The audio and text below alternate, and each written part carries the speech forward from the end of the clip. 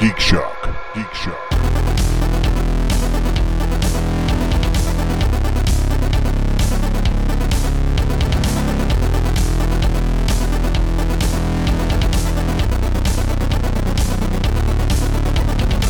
I always have an 8 a.m. meeting, bright and early.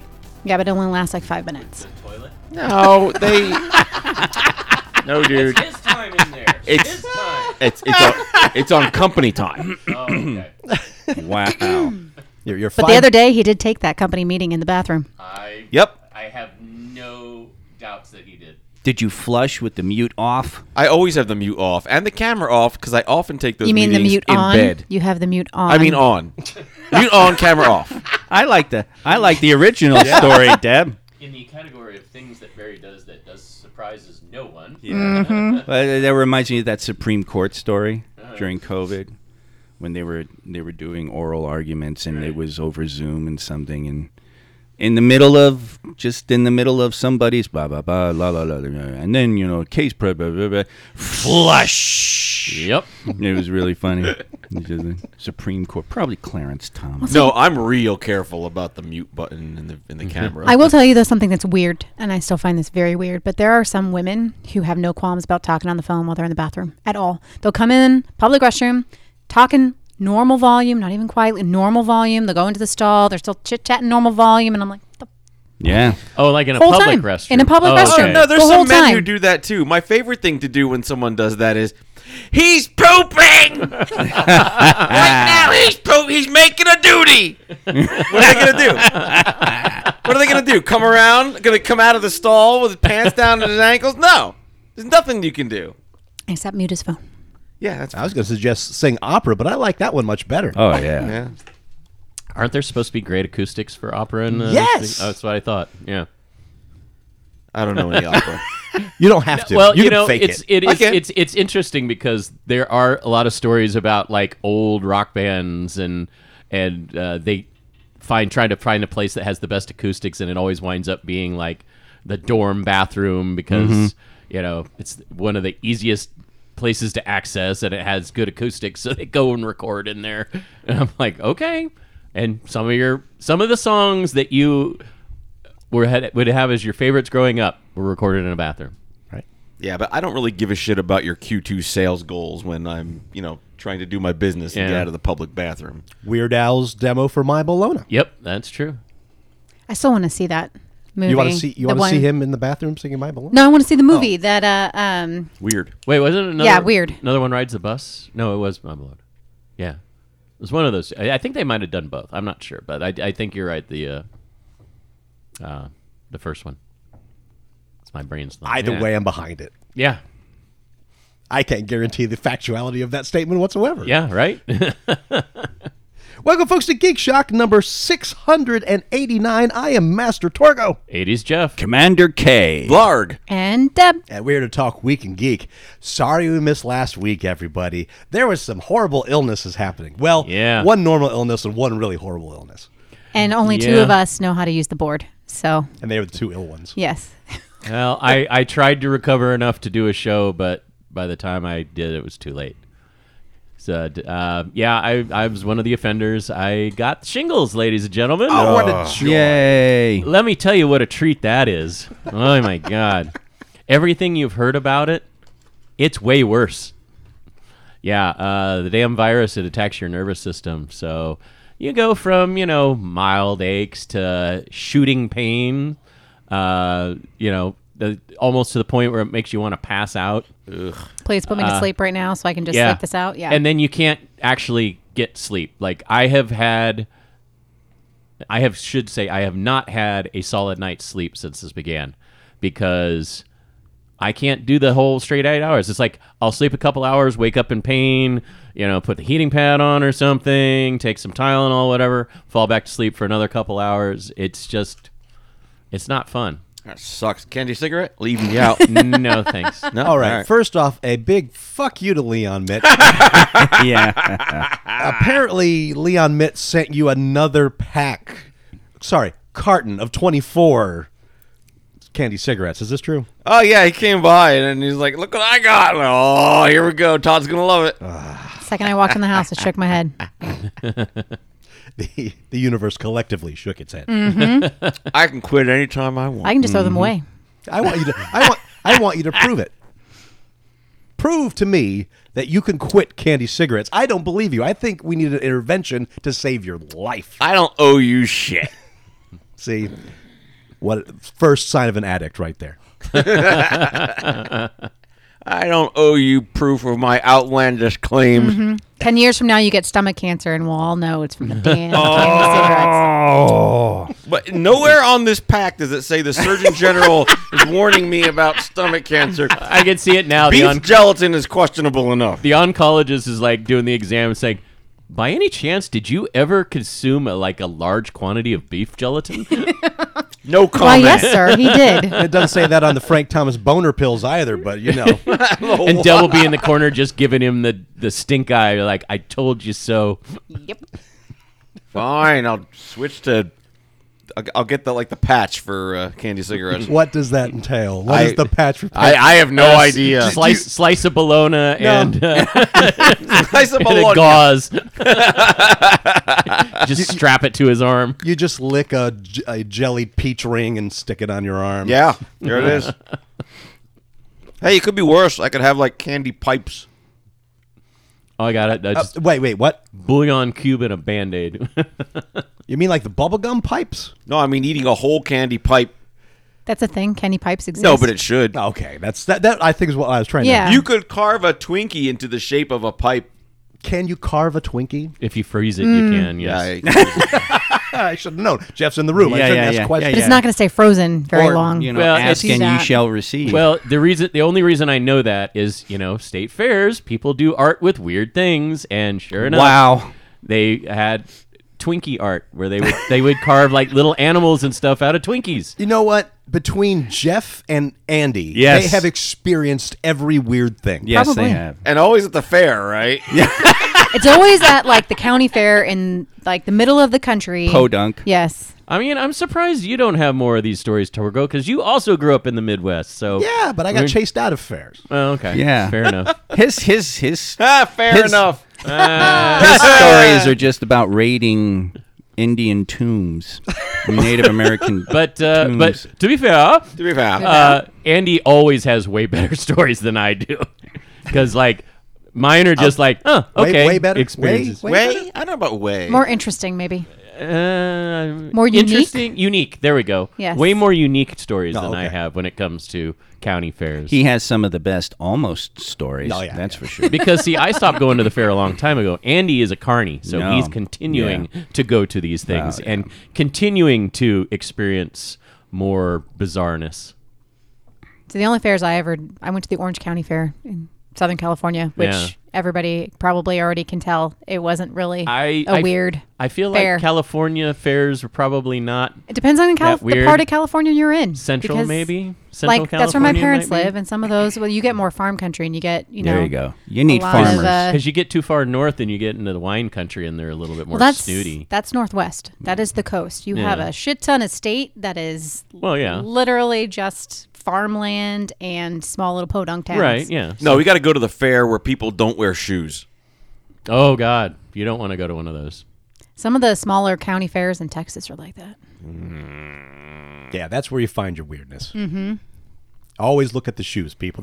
That's how you know what kind of fair you're in. By the quality of the footwear. Or if it exists. I want to address a few business things. First of all, we tried a little experiment you might not be aware of as Ko-fi members, so I want to make sure you're aware of it.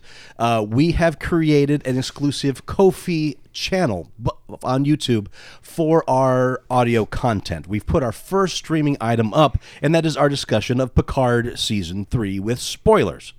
The only way that you can access this right now is by going to our Ko-fi webpage itself and going onto our message board where we have put a direct link there.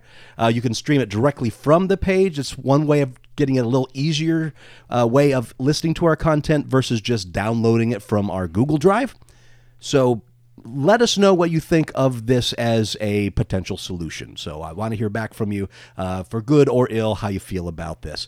One thing I do like about it is that Once I've engaged it with my system, it's now in my YouTube history, so I can then see it from my YouTube account anywhere I'm at. I don't even have to go to the Ko-fi channel anymore. In fact, I don't even watch it from the Ko-fi page.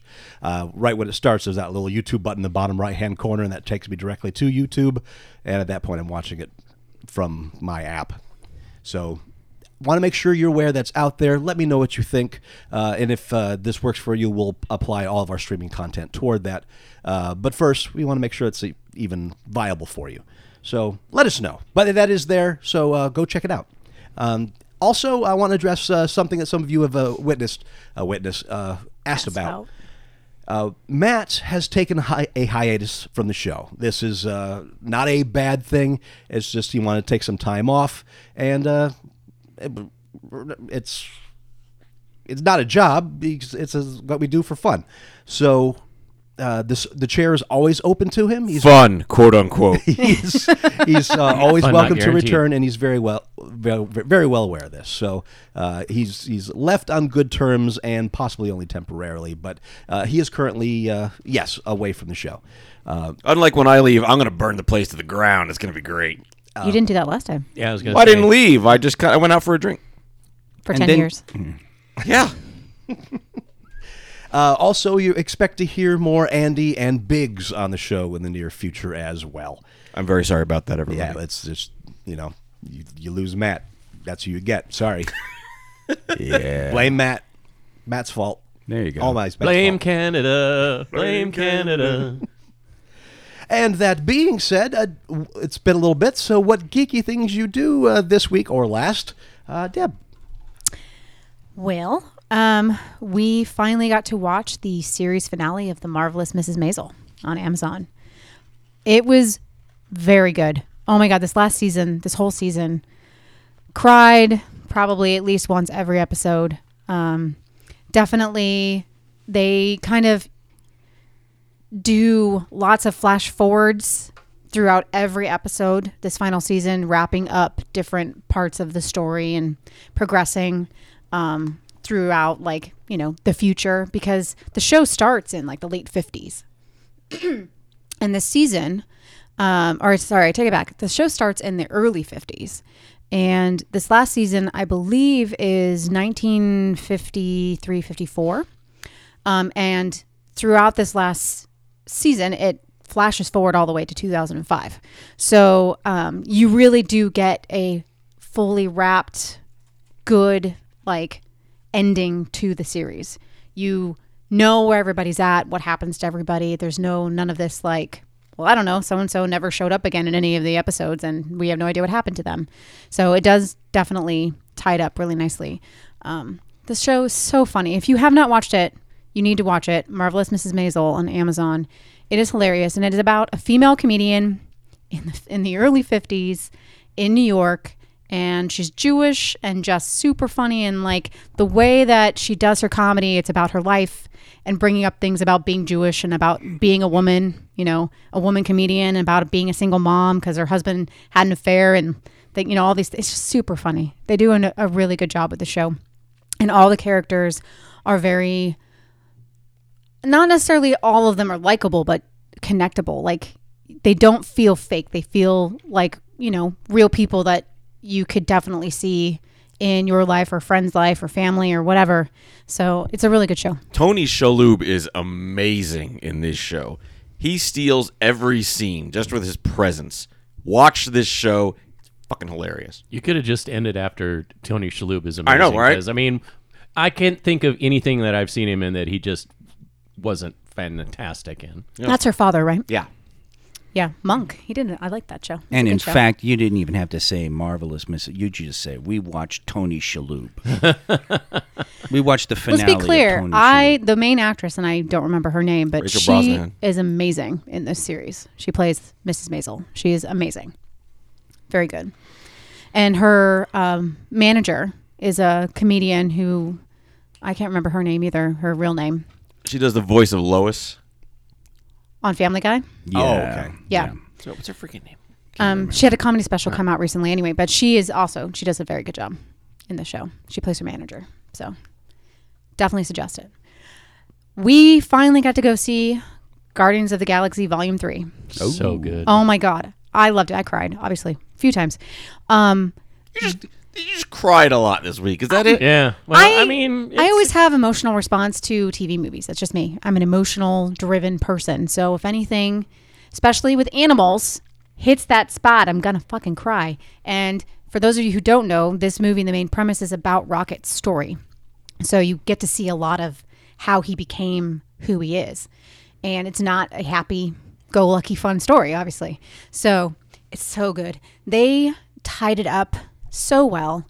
Fun fact, Rocket starts as a Jewish woman comedian in the 50s. I couldn't believe it. It was crazy. Anyway, but yeah, they did a really good job. I left feeling very happy with how they have tied that bow on a lot of the characters' stories, because you don't know who you might see in the next films, but they're not doing any more Guardians of the Galaxy films, period. So they did tie it up really nicely. It was very enjoyable.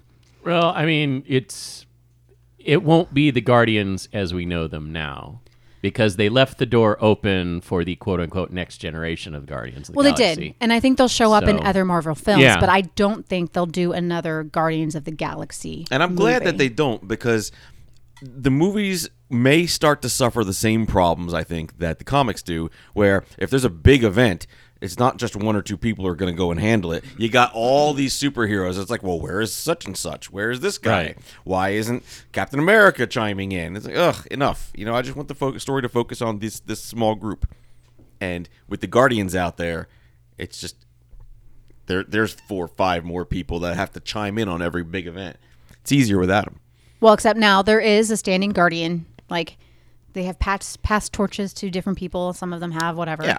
But, yeah, they're available and there. And if the story and the larger universe dictates that they need to be But present. you're right. It's wrapped up nicely. Yes.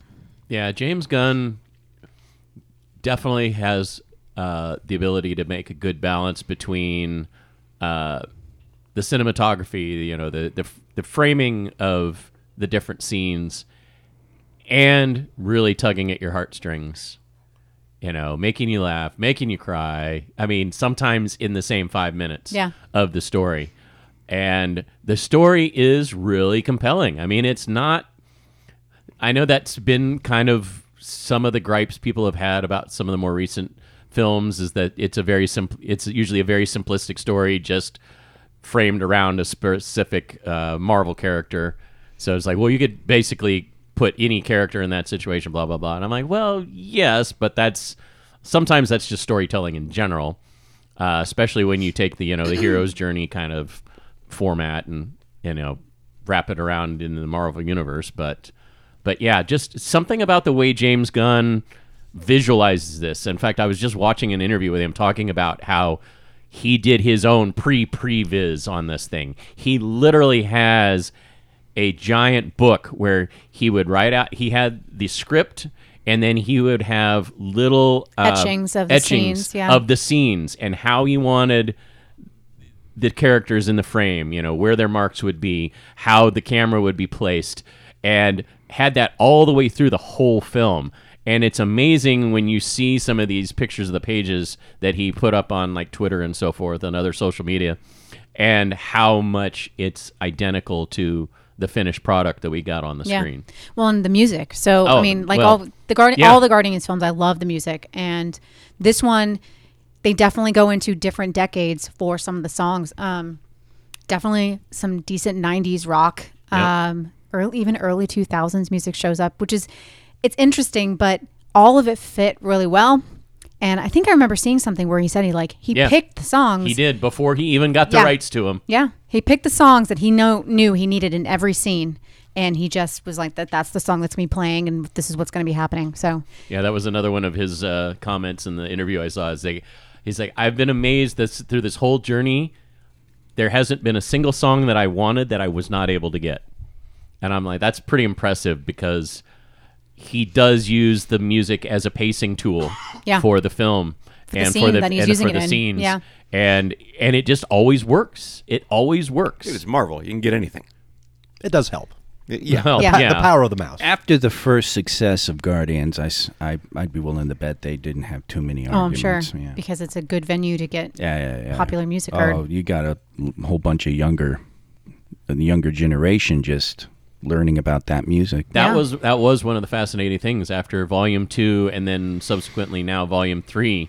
They've noticed a major uptick in some of these songs that were in those films in your 20 to 30 range. Well, it's just like with Stranger Things.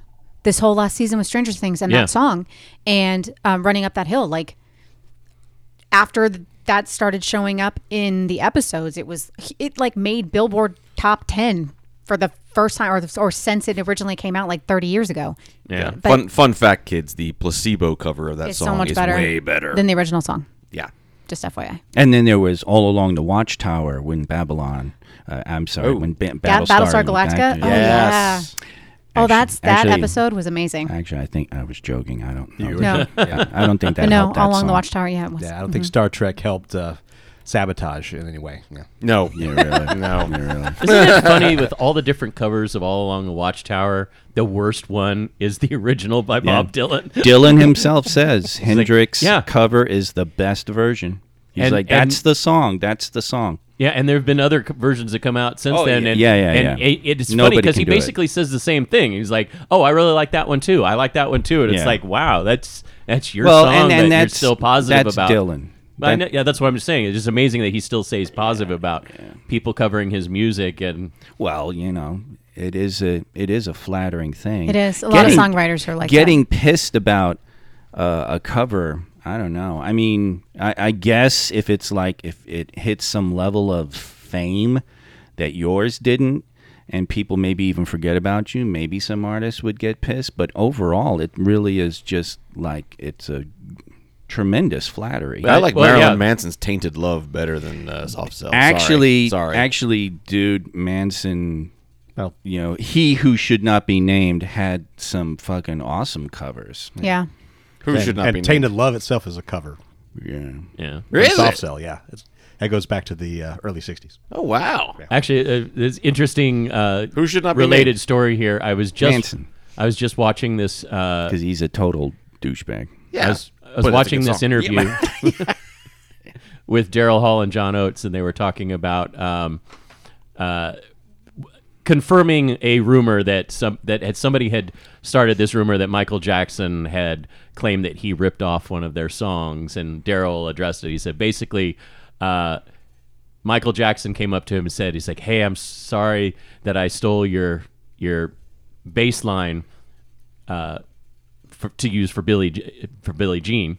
And he's like, "Really? You think he's like I don't think they sound similar at all, but I'm flattered that you came up to me and told me that you're think sorry so? and Yeah. you think so." But he said, if he said, I look at it this way, he's like, if that inspired him to write that song, then I'm all for it. He's like, blatant ripoffs, that's where I have a problem. Sure. And even though, yes, there are so many notes, and because there are X many notes, there are so many billions of combinations. Right. However, when you reduce it down to 3 chord changes or 4 chord changes, and There's a lot of similarities. you're going to get similarities Yeah. just because only so many notes fit within those chord changes. Yeah, because I mean, I went back and listened to I Can't Go For That, and then listened to Billie Jean one after the other, and I'm like, I guess they're kind of similar, Yeah, no. but they don't sound the same. No. Not At least all. not to my ears. So. But yeah, interesting little story. Barry, what'd you do? I don't care. Jeff, what'd you do? Okay, fine. Barry, what'd you do? I actually did a lot, dude. A whole lot. The first thing I think I remember doing is buying Midnight Suns and playing the crap out of it. It's a great game. It's a great, great game, man. You are absolutely right. I got it on sale because I wouldn't buy it full pop, but That's the Marvel. that's the Marvel game? one you'll come in and see. And most of the time, you'll see me doing like exposition or anything but the actual battle, which surprisingly is very little bit of the game. It's the best part. But most of the time, I'm just running around collecting MacGuffins or talking to people and building up my friendship XP. Yeah. I'm like, what the? Are we gonna battle or what? And so finally, Yeah, but you get good benefits for building that friendship. Friendship. you do. Friendship. And a lot of the time, I'm looking at like small cut scenes because I'm going to sleep and there's a whole sleep animation. You wake up, there's a whole wake up animation. There's an animation for this, an animation for that. I'm like, oh my god, let's have some fighting. But no, it's a good story. It's a great game. You get you got Deadpool. What else do you need? So I've been playing a lot of that. Oh, yeah, got some DLC in that one then. Oh no, yeah, I got the whole pack of Deadpool and Venom and Storm and what's the other one? Morbius. oh yeah, Morbius. Yeah, I got all the bits there. I'm so sad that game didn't do as well as it should have. I don't understand why. It's a fun game. I like those card games. It's probably why, because there's a whole like gaming culture that they don't want it to feel like it has like a board game-ish component to it. They want to just shoot things, kill things, play the story. You know what I mean? And so I could see why some people wouldn't like it, but Yeah, the whole board and card game thing. Here's an old Paul bit. If you were a fan of Culdcept on the PS2 way back in the day, you're gonna dig this game for sure. They need to bring that game back. I know, that was fun. Battle Monopoly, come on. It's what it is. It's Battle Monopoly. Go play Culdcept for the PS2 or Culdcept Saga. Excellent games. They still hold up to this day. Yes, they do. You don't believe me? Fight me. They do. What else did we do? Oh, the fabulous board game flea market at Meepleville was this Saturday, and ooh, I made out like a bandit. Go, do tell. I'm do having tell. deja vu all of a sudden. Oh yeah, I did. need to know. I need to live through you. Okay, I got it. I got there 10 minutes before it opened. I was the second in line. There was like 10, 12 people behind me, and then it got really crowded in there very quickly. You know, the word is out. This is where it is, and there was more vendors selling a lot of board games. So and I talked to the first guy, and he was there with his kids. He knew what he was getting. I was like, all right, great. And then I walk in. Hey, Tim. Hey, okay. And I didn't have time to stop and talk to him. I just turned, looked, I scanned everything, and I looked a little deeper. I scanned everything again. Yeah, exactly. And I was like looking for games that I would recognize because I was looking for Brass Birmingham. Because it's apparently a good game, and it's rated well on Board Game Geek.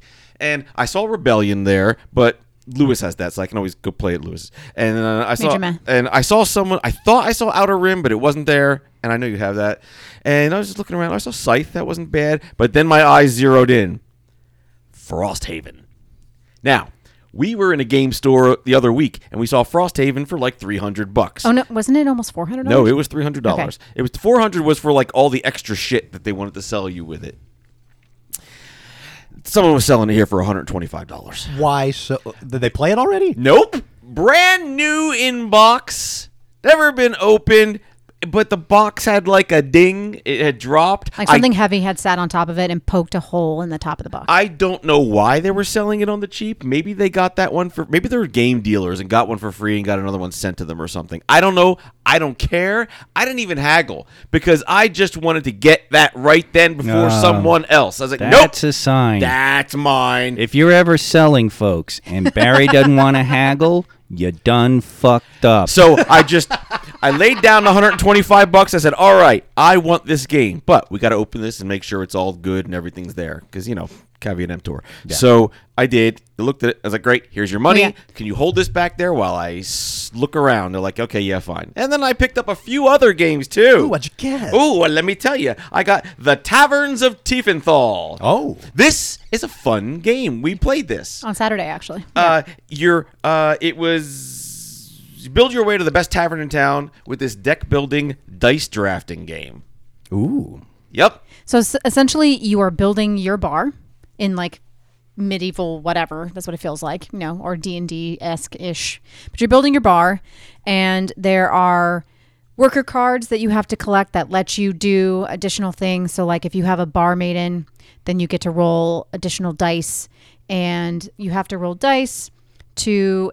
You roll dice and then you pass dice around so everybody gets to pick from dice that everybody has rolled.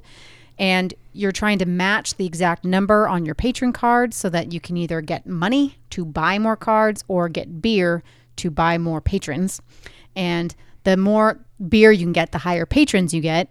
and those have victory points on them, et cetera, et cetera. So in the end, you want to get the most victory points. Right. And it's a game where there's just 8 turns, and that's it, right? That's the 8 turns. 8 main turns. 8 Yeah. main turns. Made by the same people that made Quacks of Quedlinburg, I believe, right? I don't know. I just don't know. That's But an amazing actually- game, if so. But as soon as we got the hang of the rules, it played really quickly, actually. And it has the rule book came with a separate rule book, and it plays up to 4 or 5 modules. And it said, if you're going to play, you should, you Play can with the play basic addition, rules. but play the first set first because they compound on each other. It said so, but it didn't take. Once we got the rules, it didn't take us very long to get through the first module. Yeah, I imagine it gets like a Fantasy Flight game, gets real complicated after, but the basic rules, pretty easy. Yeah. So I really enjoyed it. Board Game Geek gives it a 7.6. Taverns of Tiefenthal. Tiefenthal, made in 2019. I got a copy of Forbidden Island. That's an old favorite. Oh, classics. That Yeah. is a classic. That was in 2010. I also have Forbidden Desert, which is a really good one. We played the Forbidden Sky. Yeah. No, but Forbidden Island's a classic one. It comes in like a tin. The island's sinking, and you have to just go around and collect the treasures and get out. It's a cooperative game. It's a short one. It's easy to learn. I recommend it to anyone who's just got some friends over and just wanted to throw down some easy board games. I concur. Fantastic game. Also, I got that for half of what they were selling it for, so that was also very good for me. And then I got, what's the other one I got? I got Forgotten Waters. You know what? I'm not going to talk about this We one. haven't played it, but- because we haven't played it. But I got it for half of what they were listing it for. The sheriff. Oh, and we also finally picked up for the first time and learned, not there, but we played it later, Sheriff Nottingham. Oh, it's such a good game. You have to play that with Yes. us. We were all thinking it because it's just a fuck your buddy game. Yeah, and it's a bluffing game. Yeah. It's great. It's hard though because I'm not.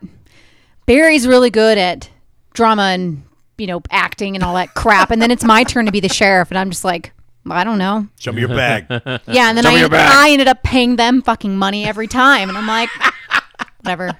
To give you the basic overview of the game, everybody takes turns being the sheriff of Nottingham. Everyone else are merchants, and you put what you're selling in a bag that no one knows what's in there. There are goods that are allowed and goods that are contraband. contraband. And so you have to get past customs, which is the sheriff, and you basically, the sheriff is saying, well, you have contraband or no.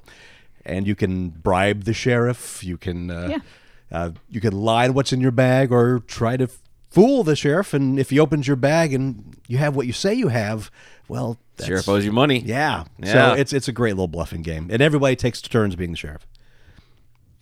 Great game. Great game. Yeah. So that's what I did. And then, of course, there's the other geeky thing I did, which, Person will probably talk yeah. about. We played some D&D. Yep. Oh, okay. Let's open this bag of nuts. D&D. I missed you so much. Who ran this one? I ran this one. Oh, Barry. Was this the Starjammer one? No.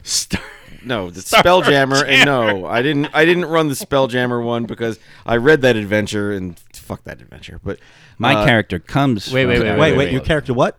My character comes What, from that. From What that. was it? Okay. Barry, you ran this one? yes, Yes. I swear to God, you said the last time you talked about D&D, you said, I'm not running the next one. He's like, I want to actually be a player next time. I No. don't want to always be DM. I'm always DM. That was with us, his friends.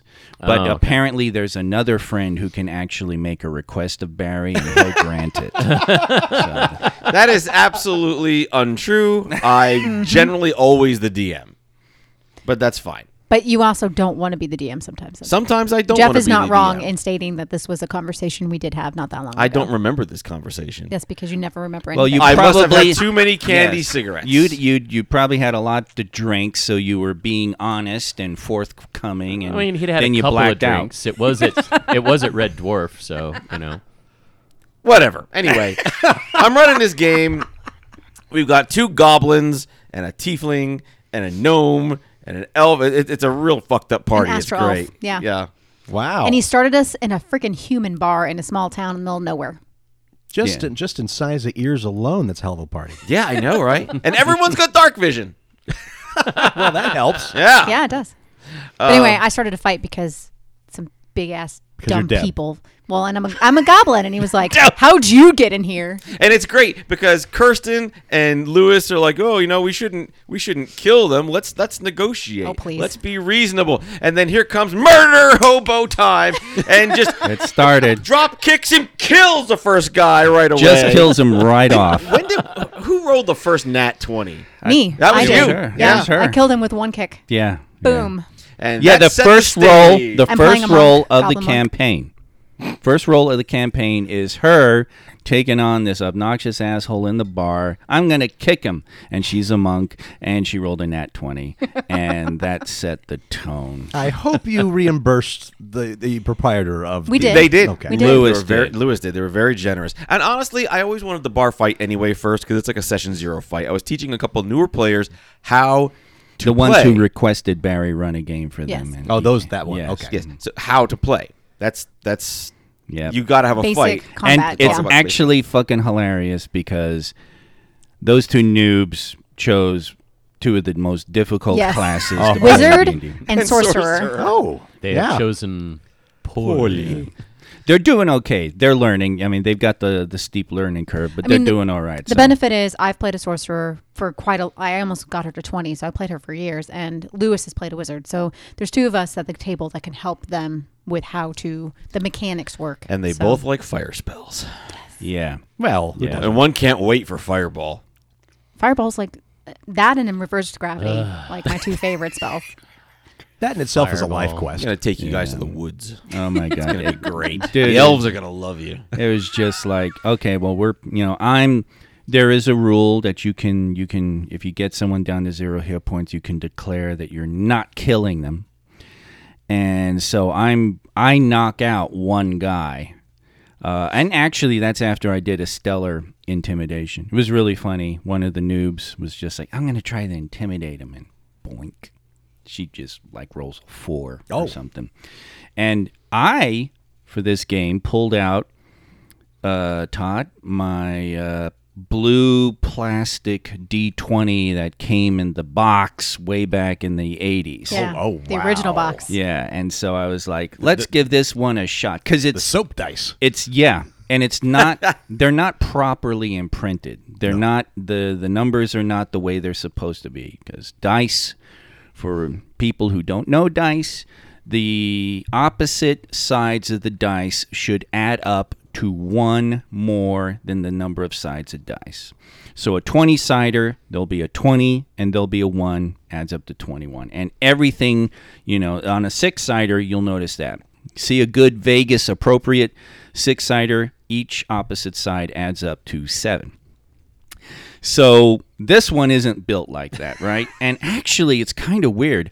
I don't know if it's Andy's tower or what, but usually when I roll that puppy, it just and it comes up like a 1. It really does. He roll rolled a low. lot of 20s. A lot of 20s this game. critted An alarming like a number of 20s. Mad fool. I was dropping that 20 down to Andy's tower, and it's just and it rolls on a natural 20, natural 20. Oh.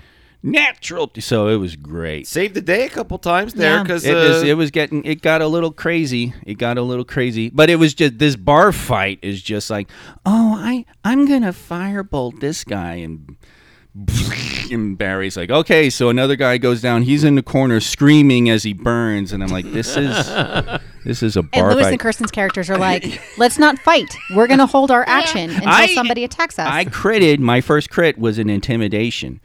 And I walked up to 3 guys who were getting ready to throw down, and I spoke to them in deep speech, which is like a far realm language, and I was just like, fools, you don't know what you're messing with. And I critted, and they pooped their pants and hid. hid behind the bar, and And then people started dying, and they came out. yeah. I will tell you, though, that Lynalt, after she killed the first guy, who's Lynalt? No one knows. no, Lynalt is my goblin, okay? My goblin monk. Who's how old? 12. And you play her as such. Yes, I do. And her and Lewis's character are cousins. They come from the same goblin clan as Splurg, our wonderful Splurg, which is a goblin from our original Vegas game that we played forever and an age ago. But so she will listen to Lewis, and he was very much adamant against killing. So after she killed the first guy accidentally, She was trying not to. And then somebody hurt Lewis, and his character got angry, and so he two-sworded him and killed him. I don't want to go to your guys' bar. That bar is... Well, it's not bad. You pluck down a gold piece, and they clear out the bodies for you, and everything's cool. So not a bad place. A few places like that in North Vegas. Yeah. Yeah, we still got to stay there for 5 days in that same bar. They let us stay. It was great. Well, money, I guess, solves everything. Yeah. Yeah. The goblins had a bath. Thank goodness. Yeah. Goblins don't like baths. They like to be dirty. I know. Actually, that was They great suck. manipulation on one of the Journey's part. Journey's one of the noob characters because she's Lanault. Deb is all like, bath? I'm not going to bathe. And she just popped off, they'll pay us more money if you bathe. And it was like, wow, that All right, worked. I guess I'll take that a bath. makes sense. She totally jobbed her and got her to Some people I bathe. know that could actually might work on. Yeah. Gotta keep that in mind. Yeah. So if you want to follow along with this, I just set up a new Obsidian portal, which is a good chronicling system, so that you can see the adventure logs and the characters, and there's like hyperlinks to like what all the NPCs are and everything. I'm gonna do it religiously because I hate going to a game after being away for like a month, being, what did we do last game? I totally forget. I call that Gloomhaven. Yeah, pretty much. Yeah, and it's a two-edged sword. Well, not two-edged. It's a double problem because, one, you got to remember everything, and two, if there's enough time and you're remembering everything, it just feels different. You're not picking up like you would if you had a more thorough recap of the game and stuff like that. Kind Yeah. of like the last time before this, on a TV show. Last time, and they show Yeah. you clips, and so you can remember, that character. They're going to have this character in the show this time. Yeah, so it's like a wiki, and I will be sharing that link with you all very shortly. Because everyone can follow along. It's not There a big you deal. So that's what I did. Jeff, what'd you do? Well, we already talked about Guardians of the Galaxy. If you haven't seen it yet, I highly recommend you go see that. The other thing I want to talk about is a documentary I watched. It's unfortunately only available on Apple TV Plus, but it's called Still, a Michael J. Fox movie. And I heard about that. It's really, really good. Fox narrates the story. It's kind of a blend of scripted reenactments, using, actors that look similar to him, from like the back or the sides where you can't actually see the face, as well as taking clips from all the different media that he has been in over the years and recreating the various instances in his non-screen life about things that have happened to him over the decades, both before and after being diagnosed with Parkinson's disease. Oh, did they get Eric Stoltz to do something? That'd be funny. No, they didn't, but they did reference him in Back to the Future reference. getting cast and then not getting the movie and then being able to get into Back to the Future. For those that don't know, Michael J. Fox was the first choice for Marty McFly. The producers of Family Ties at the time, the producer, I should say, of Family Ties, didn't even give Michael J. Fox the script that was sent to him by Steven Spielberg. So he wasn't aware at the time that they really, really wanted him for the character of Marty McFly. So Eric Stoltz was cast. The producers of Family Ties just would not let him. They would just give no quarter. They didn't. They wanted to even keep them want for... to. They didn't even want to work with them to say, hey, you can have him from X hour to X hour. Eventually, they did get something worked out, and he was able to basically shoot Family Ties during the day, get in a car, sleep on the way to the location where Back to the Future was being shot that evening. They would shoot at night until about 4 a.m. He would go home, sleep for about an hour, and then be taken to the set of Family Ties. So he was operating on, 2 to 4 hours of sleep every single day for the 3-month stretch that they shot Back to the Future. But it also talks about, a lot of his life growing up in Canada, being the son of a Canadian Army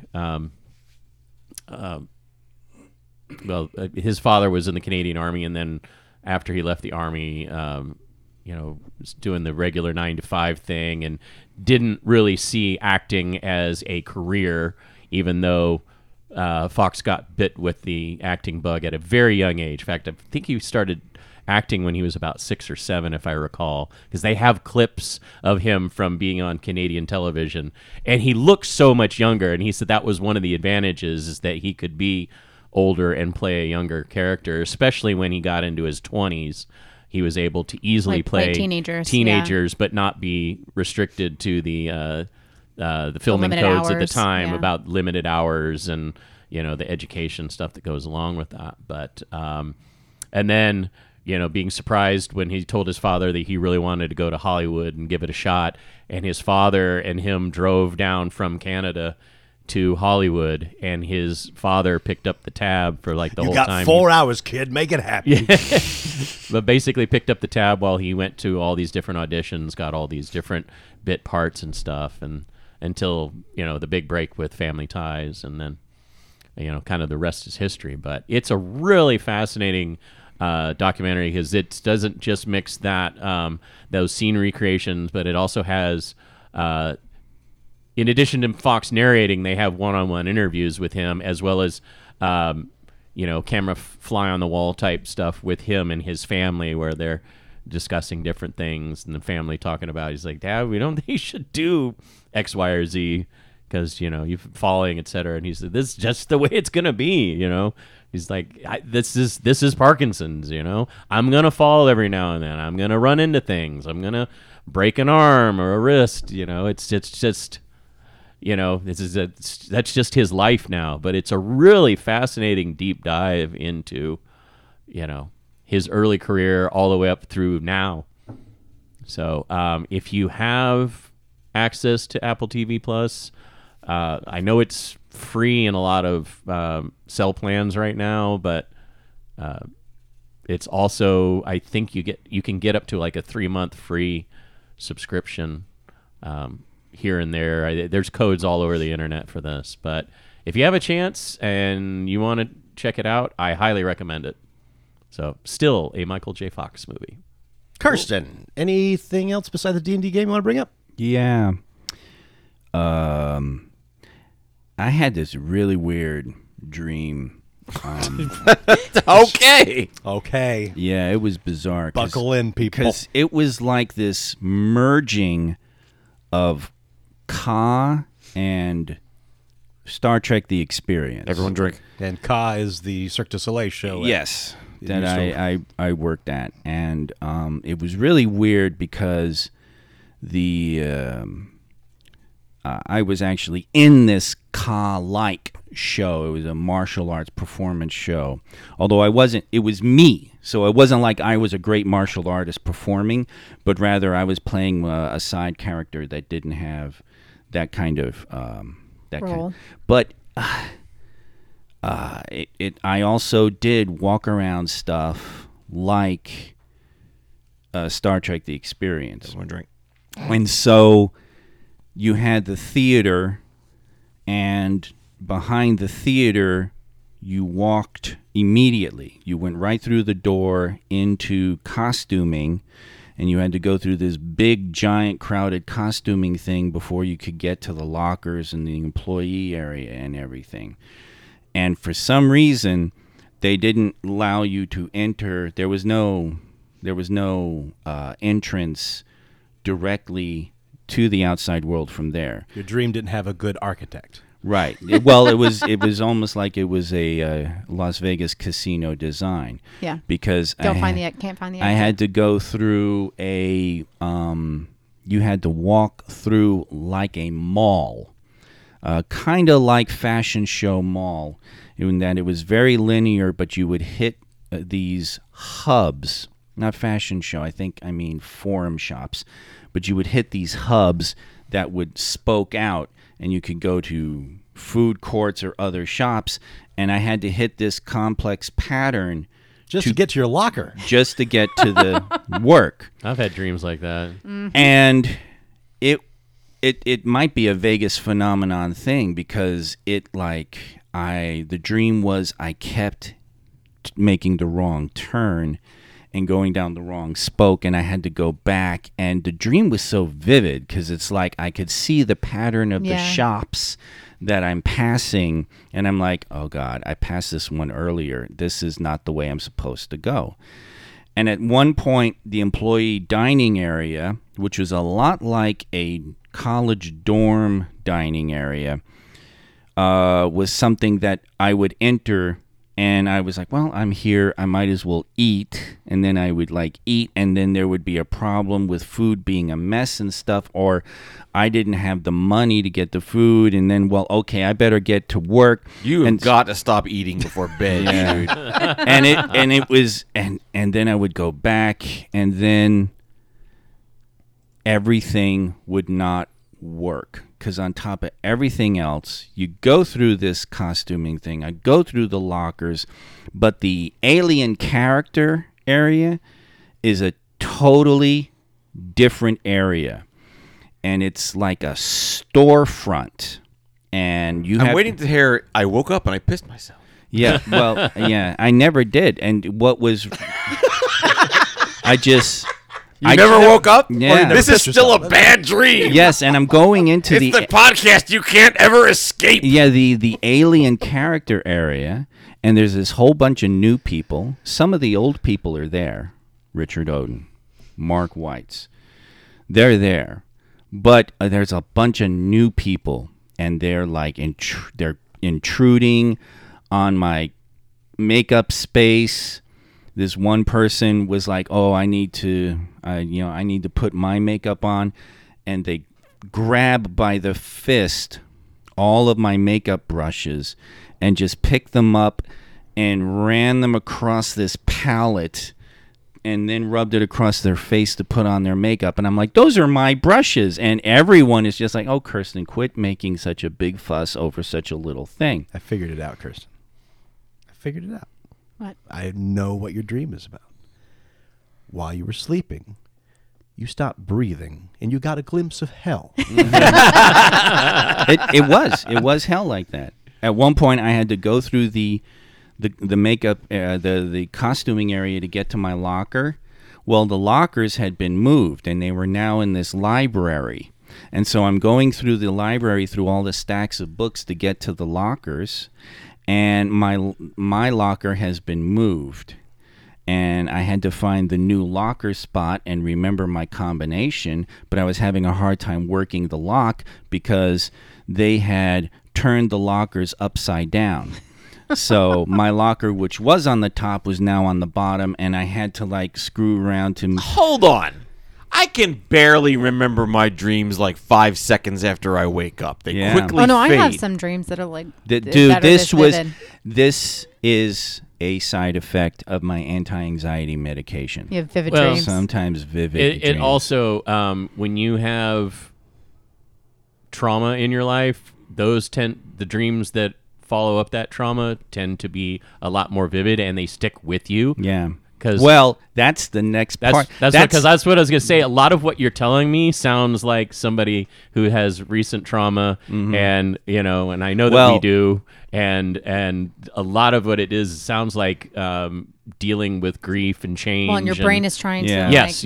Well, Jeff, it's its own way of processing. Well, he was recently in a bar where a goblin kicked a guy to death. Yeah. So I woke up and it was incredibly disturbing. I must have... It's disturbing whenever Kit woke me up. I'm awake. I'm the world's problem now. Kit was sitting on me and he was just like meow meow meow meow. You must have been thrashing or something. He's pressing my face. He's what brought you back, got you breathing again. Yeah. And he woke me up. So I was I was shaken up for the rest of the day. That dream disturbed me because nothing worked.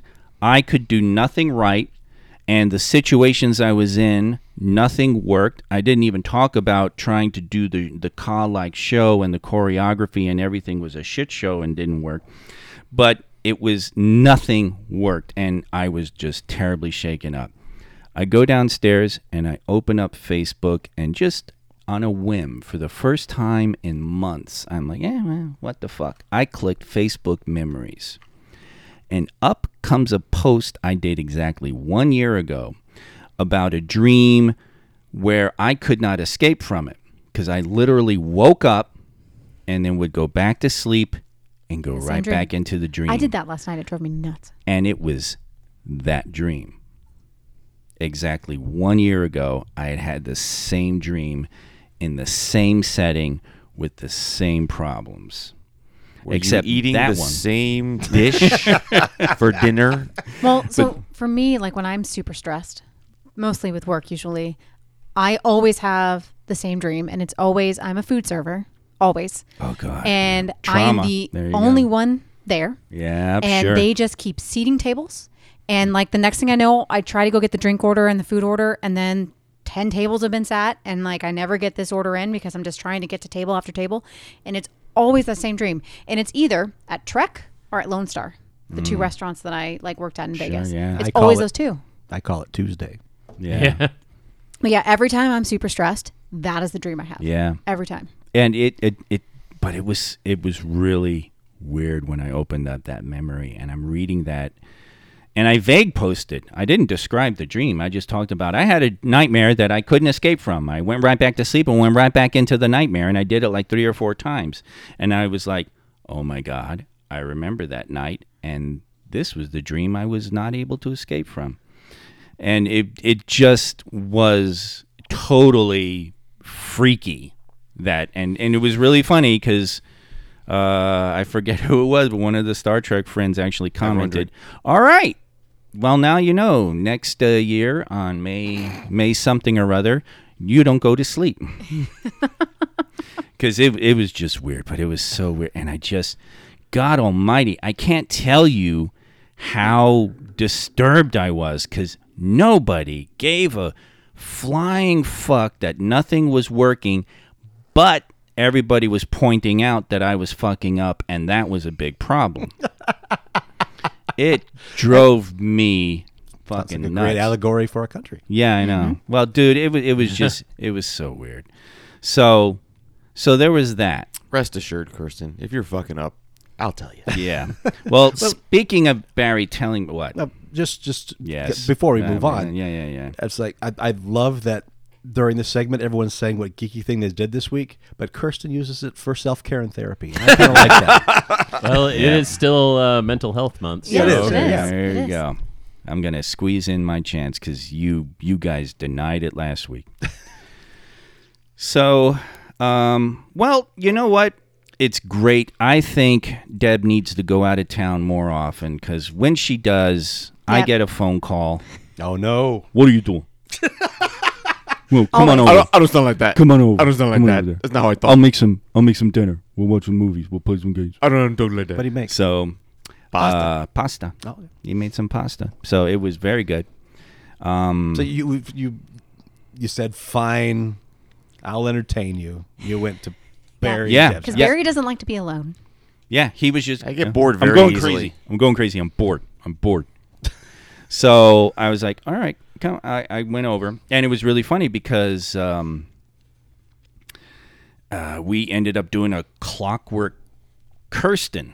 Oh, So I What'd you ended guys up. We watched the Tomorrow War, which I you'd had never not seen that? I'd never seen See? it. Wait. Clockwork Kirsten. which one's the Tomorrow War? It's the one with Tom Chris Cruise. Pratt. Chris Pratt. Oh, that one. Yeah, not Tom Cruise. Chris- That No, one. no, yeah. Chris Pratt. I think it was a Amazon movie or a Netflix movie. Netflix. Science fiction movie. Yes. Yes. Okay. It's such a generic name.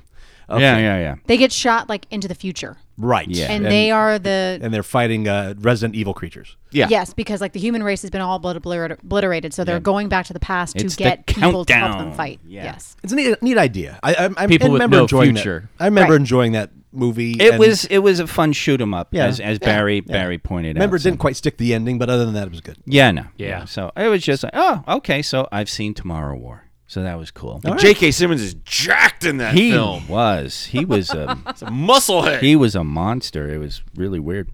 So and then we watched Attack the Block. Oh, I like Attack the because Block. I hadn't watched that. I've never heard of that. That's a great Yeah, movie. that was one that sort of pre-Star Wars kind of gave Mark Finn his. John Boyega's in Mark, that, no, isn't John he? Boyega. John Boyega. Who the hell's Mark Finn? Mark Finn's something. Who's John totally. Boyega? I'm talking about Finn. Although I like that Finn. That's funny. Finn from John Boyega. Wow. Yeah. Wow. Your name is now Mark Finn. Fuck. So, John Boyega. You know who else is in that? Jodie Whittaker. Yes. Oh. Yeah. Yeah. That, and also Nick Frost. Yes. Did I get that name right? Yeah, I think Alien you did. invasion movie. Yeah. Where aliens come down and attacks a housing project in Yes. in London. Yeah. There you go. You pretty much said it. Yeah. All right. So I watched that movie. Enjoyed that. That was cool.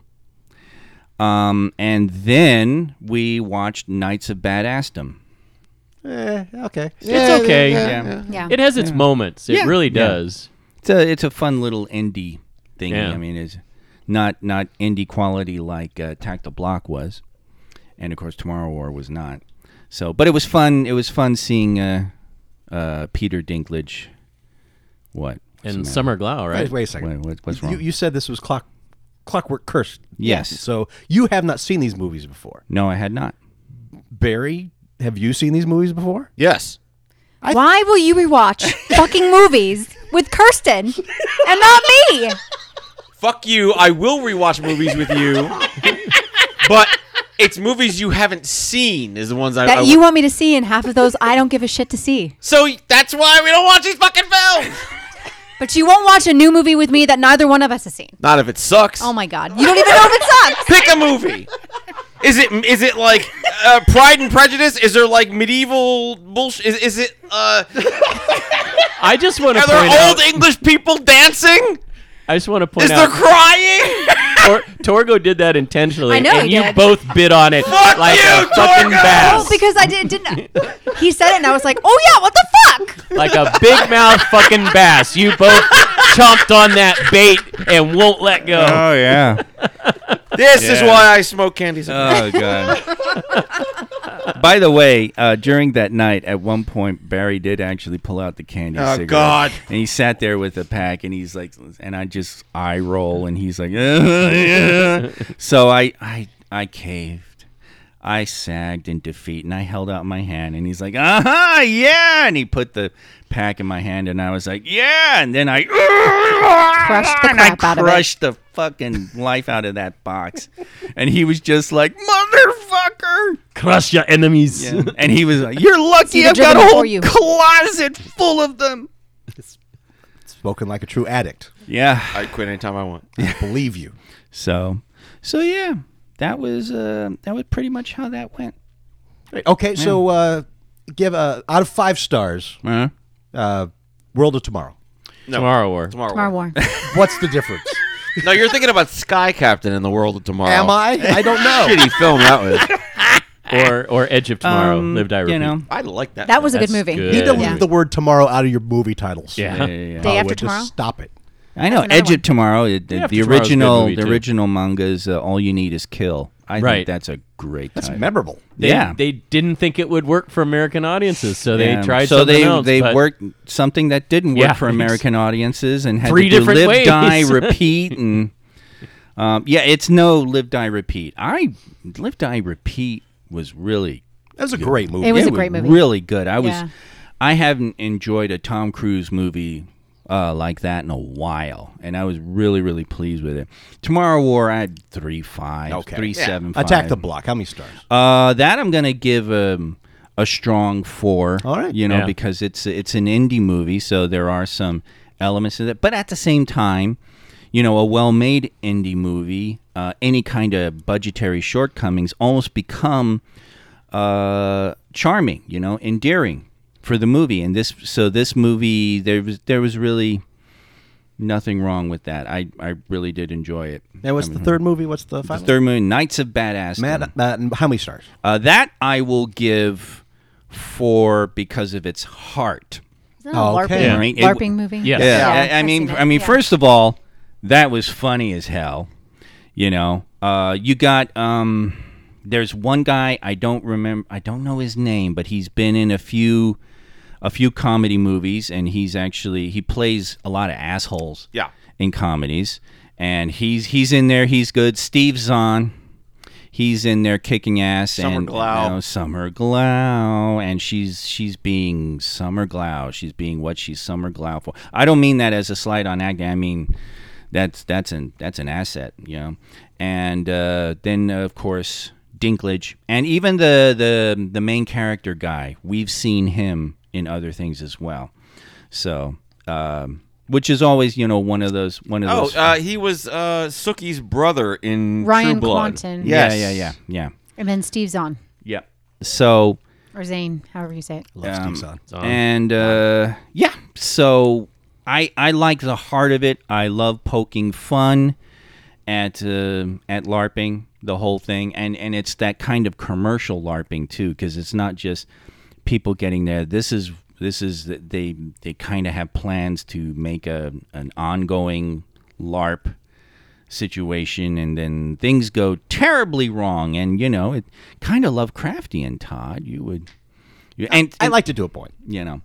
So I enjoyed that. I did enjoy that. So I'll give it an indie 4. An indie. Let's create 4. a new category, because God knows we don't have enough. And how many stars would you give Meet the Feebles?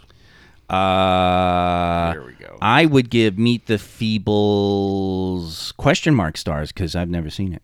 We can fix that. No, we fix can't. That quite. No, that's Oh, broken. yes. It's time for never Clockwork gonna- Torgo. Yeah, I can't wait. Oh, God. Last night, I finished my viewing of Meet the Feebles, Peter Jackson's second film after Bad Taste, before he did Dead Alive, made on a budget of $750,000 and made $80,000 in the box office. If you're unfamiliar with Meet the Feebles, take The Muppet Show, turn it into a movie about The Muppet Show, but all of the innocence that you enjoy of the Muppets and the comedy from that, all the comedy in this is from the depravity of these puppets.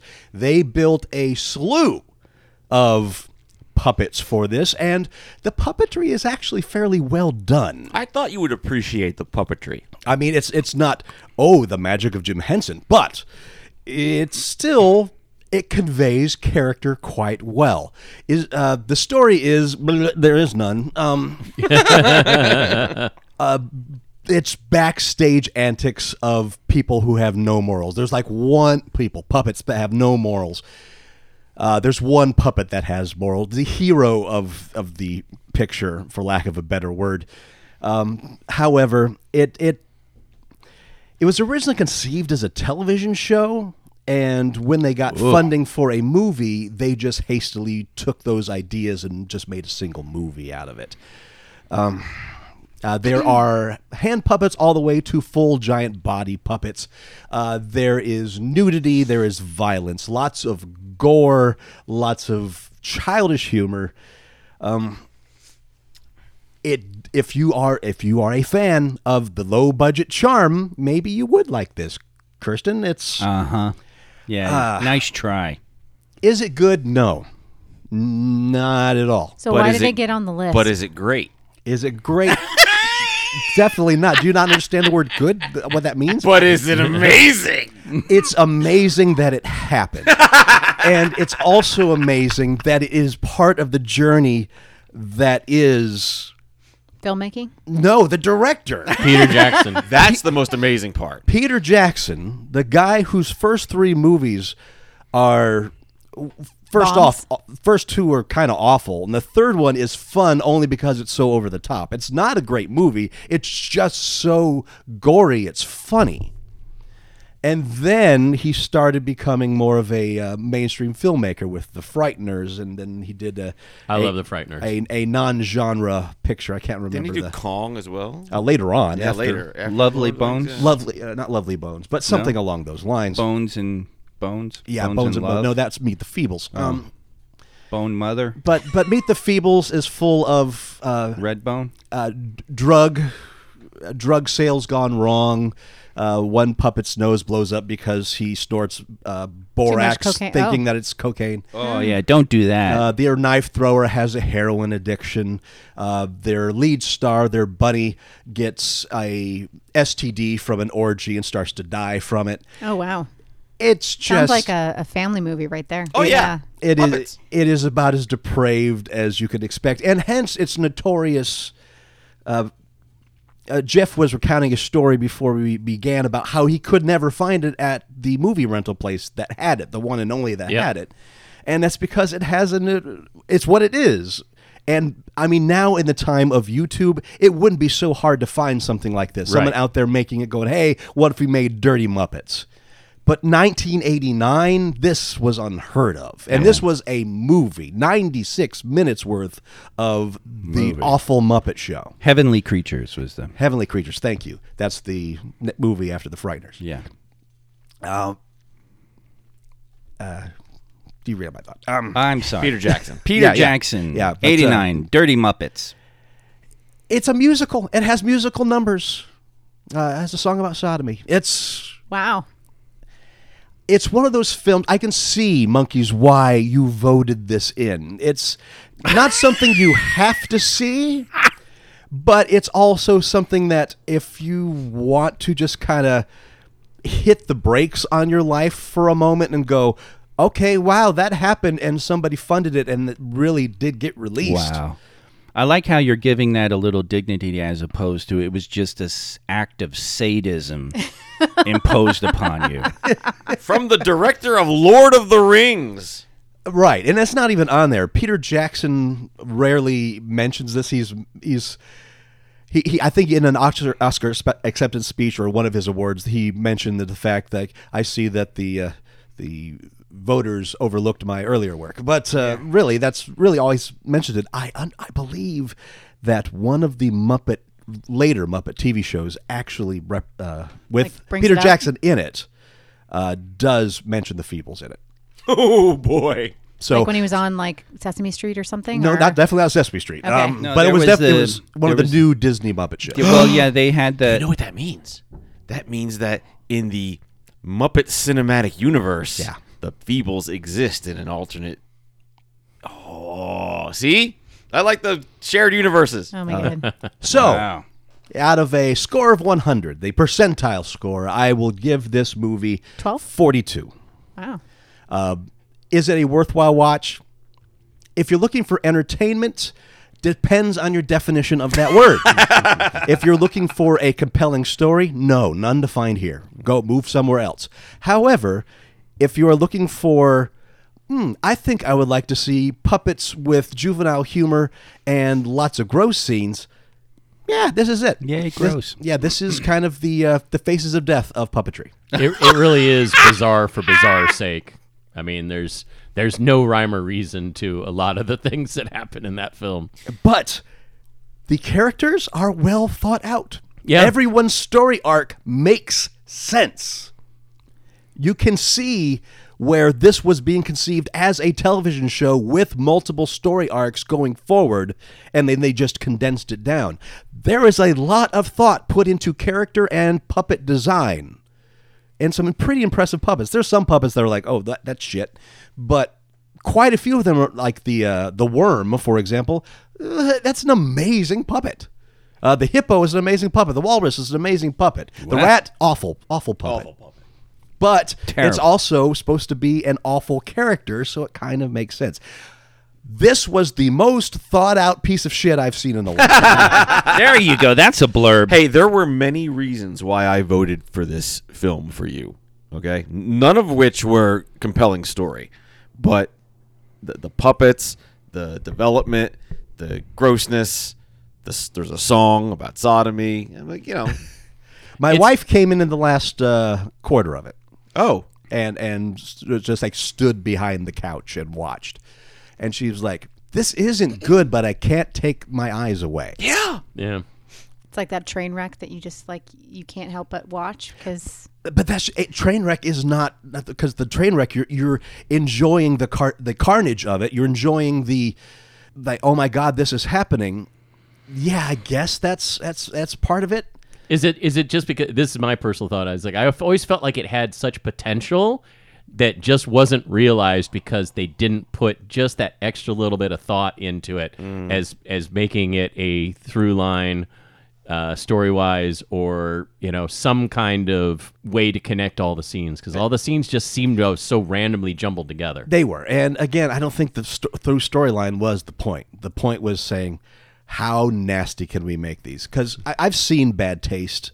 I don't recommend it. It's not good. It's a bad movie, and it's his first movie. Great, and this guy would later go on to make Lord of the Rings, and it's the same kind of trajectory as James Gunn. Started at Trauma, and then went on to create some of the best genre pictures of their kind, because he had the right kind of character heart, and you can kind of see that a little bit in this.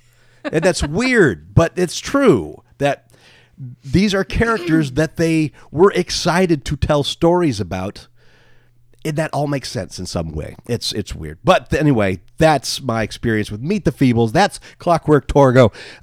Nominations are open for the next film, and they're Clue. already coming in. Clue. Well, Clue. here's the thing. There's some high contenders with it, because now I haven't seen Risky Business. That's being thrown in there now. You can do that one later. You need to do Clue first. Clue. All Clue. So Ko-fi members, have at.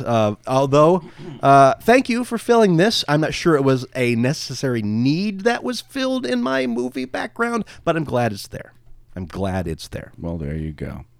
I wanted to say also a thank you to Microscoop, because he actually came into town for actually an ICS thing that they were doing. This was a long time ago.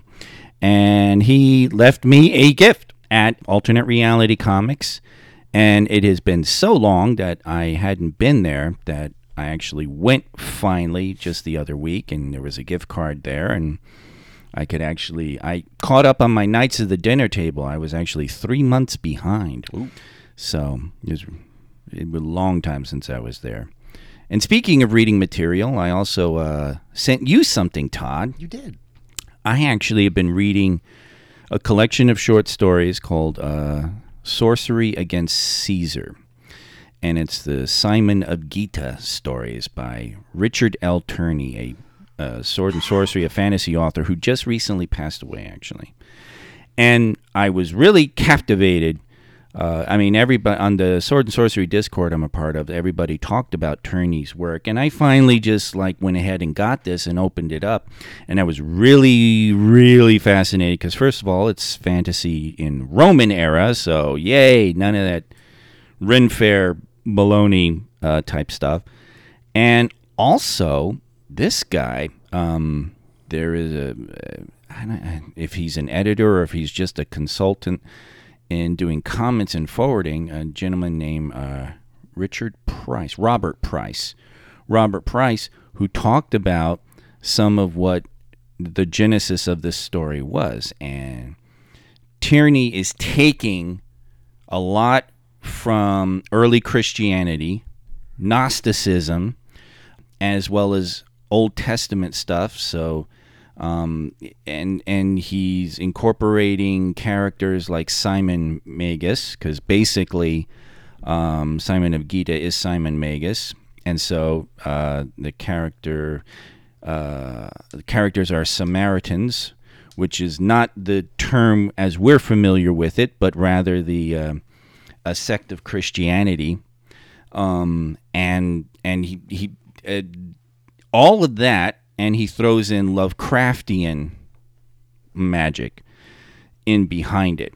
So it's actually really, really fascinating and interesting. And the commentary, as Robert Price breaks down what Tierney was doing, is as fascinating as the stories. And that was one of the reasons why I sent you the story, the collection, Todd, was because I thought that alone is worth the price of admission. Thank you, because I love that stuff. Yeah, I like to know the writer's idea behind the story. It's like the guy's grabbing Gnosticism, for fuck's sake, and like applying it like it's real. So the material world, the New Testament God is actually an evil being, and the demiurge is the one who created all that. And so the divine spark within you that helps you transcend that is in there fighting that. And he makes that as a Lovecraftian tie-in, which just like really, brings a lot of it all together, and it's just really fascinating.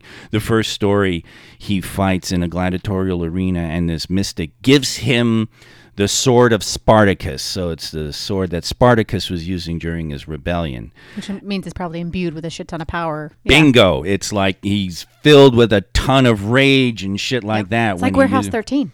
Yeah. I love, and nobody who's seen that show, but I love that show, and the big premise I loved about it is that objects get infused with magic or things because of essence of the possessor in some cases. Right, because of what happened when they were holding it, or some pivotal moment in their life. And then I love that theory. Yes. That like things just get infused with energy from a specific moment in time because something ridiculous or tragic or whatever happens, and that's awesome. I liked it better when it was called Friday the 13th, the series. Oh my God. Warehouse 13. Warehouse 13 did it way better than I like that I too, disagree. Deb, because one of the things like in Dungeons and Dragons, they're very particular about how magic items are created, and it's almost always like they're manufactured with intent and planning and blah. And the whole idea that like maybe you could be fighting a dragon, and for some weird reason, when you're done with that fight, your sword now becomes a dragon slaying sword, for some reason, or some old hero's sword. And this one, the sword of Spartacus, he dies, right? Spartacus loses, and he's done. But the sword, which actually the mystic had to track down in Parthia, and bring it back to Rome, it's still imbued with his rage, with his anger, and it was actually a really interesting concept. So I've actually enjoyed the hell out of reading those stories, but I thought that I thought you'd be interested, Todd. So. I am. And it was, $4 on Kindle. So that's the nice thing about Kindle. When you get those cheap books, you can just do them. Yeah, give it a shot. So anyway, that was the other thing I wanted to bring up. But yeah. All right. Deb, what time is it? News you don't give a shit about. Yay. No. News you don't give a shit about. This past Saturday, the Cannes Film Festival jury unveiled the winners of this year's festival, including the 2023 Palme d'Or, but for Cannes Festival regulars and animal lovers everywhere, the true highlight of any Culdcept visit is the Palm Dog, the unofficial award show celebrating canine performances across the festival's official selection that took and a various turn. sidebars. Yes. Wow. This year's top prize went to Messi, the border collie, who plays Snoop in Justin Triet's Anatomy of a Fall, with the jury praising a doggy performance that covers the gambit, one of the best we've ever seen. Gambit. Gambit. G-A-M-B-I-T. What the? That's whatever.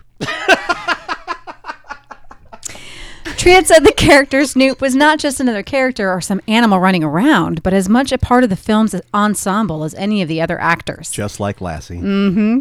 I don't know. The dog's a method actor. No, that old Yeller, that's the method actor. What used to be an inside joke has become, in its 22nd year, a Cannes institution. Canes is right. Yes, Cannes institution. This year's Palm Dog Gala. Is it Gala, Palm Dog? Is there apostrophe? No. No? It should be.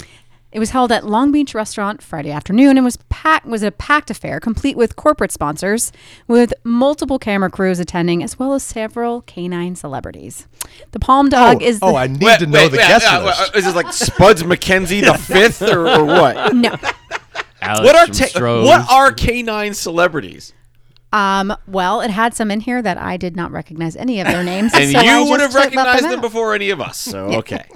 The Palm Dog is the Met Gala of movie dog shows, noting the Guardian film critic Peter Bradshaw, although he suggested the Met Gala is not as exciting, not as interesting, not as glamorous, and frankly, not as important as the Palm Dog. In terms of canine performances, oh boy, this year's Cannes lineup was the most competitive, forced to choose between a veritable tsunami of dog performances on screen. A tsunami of dogs. Tsunami. That's like a nightmare. It's like Sharknado. Yes. Dog Tsunami. Oh my God. It's going to be the next film from Dog Nami. Asylum? Yes, thank you. The judges created 3 new categories this year. The Oh, Mutt yay. Moment for Best Dog Cameo, Mutt which went to Moment. a 4-legged walk-on performance in Alice Rowalker's La Chimera.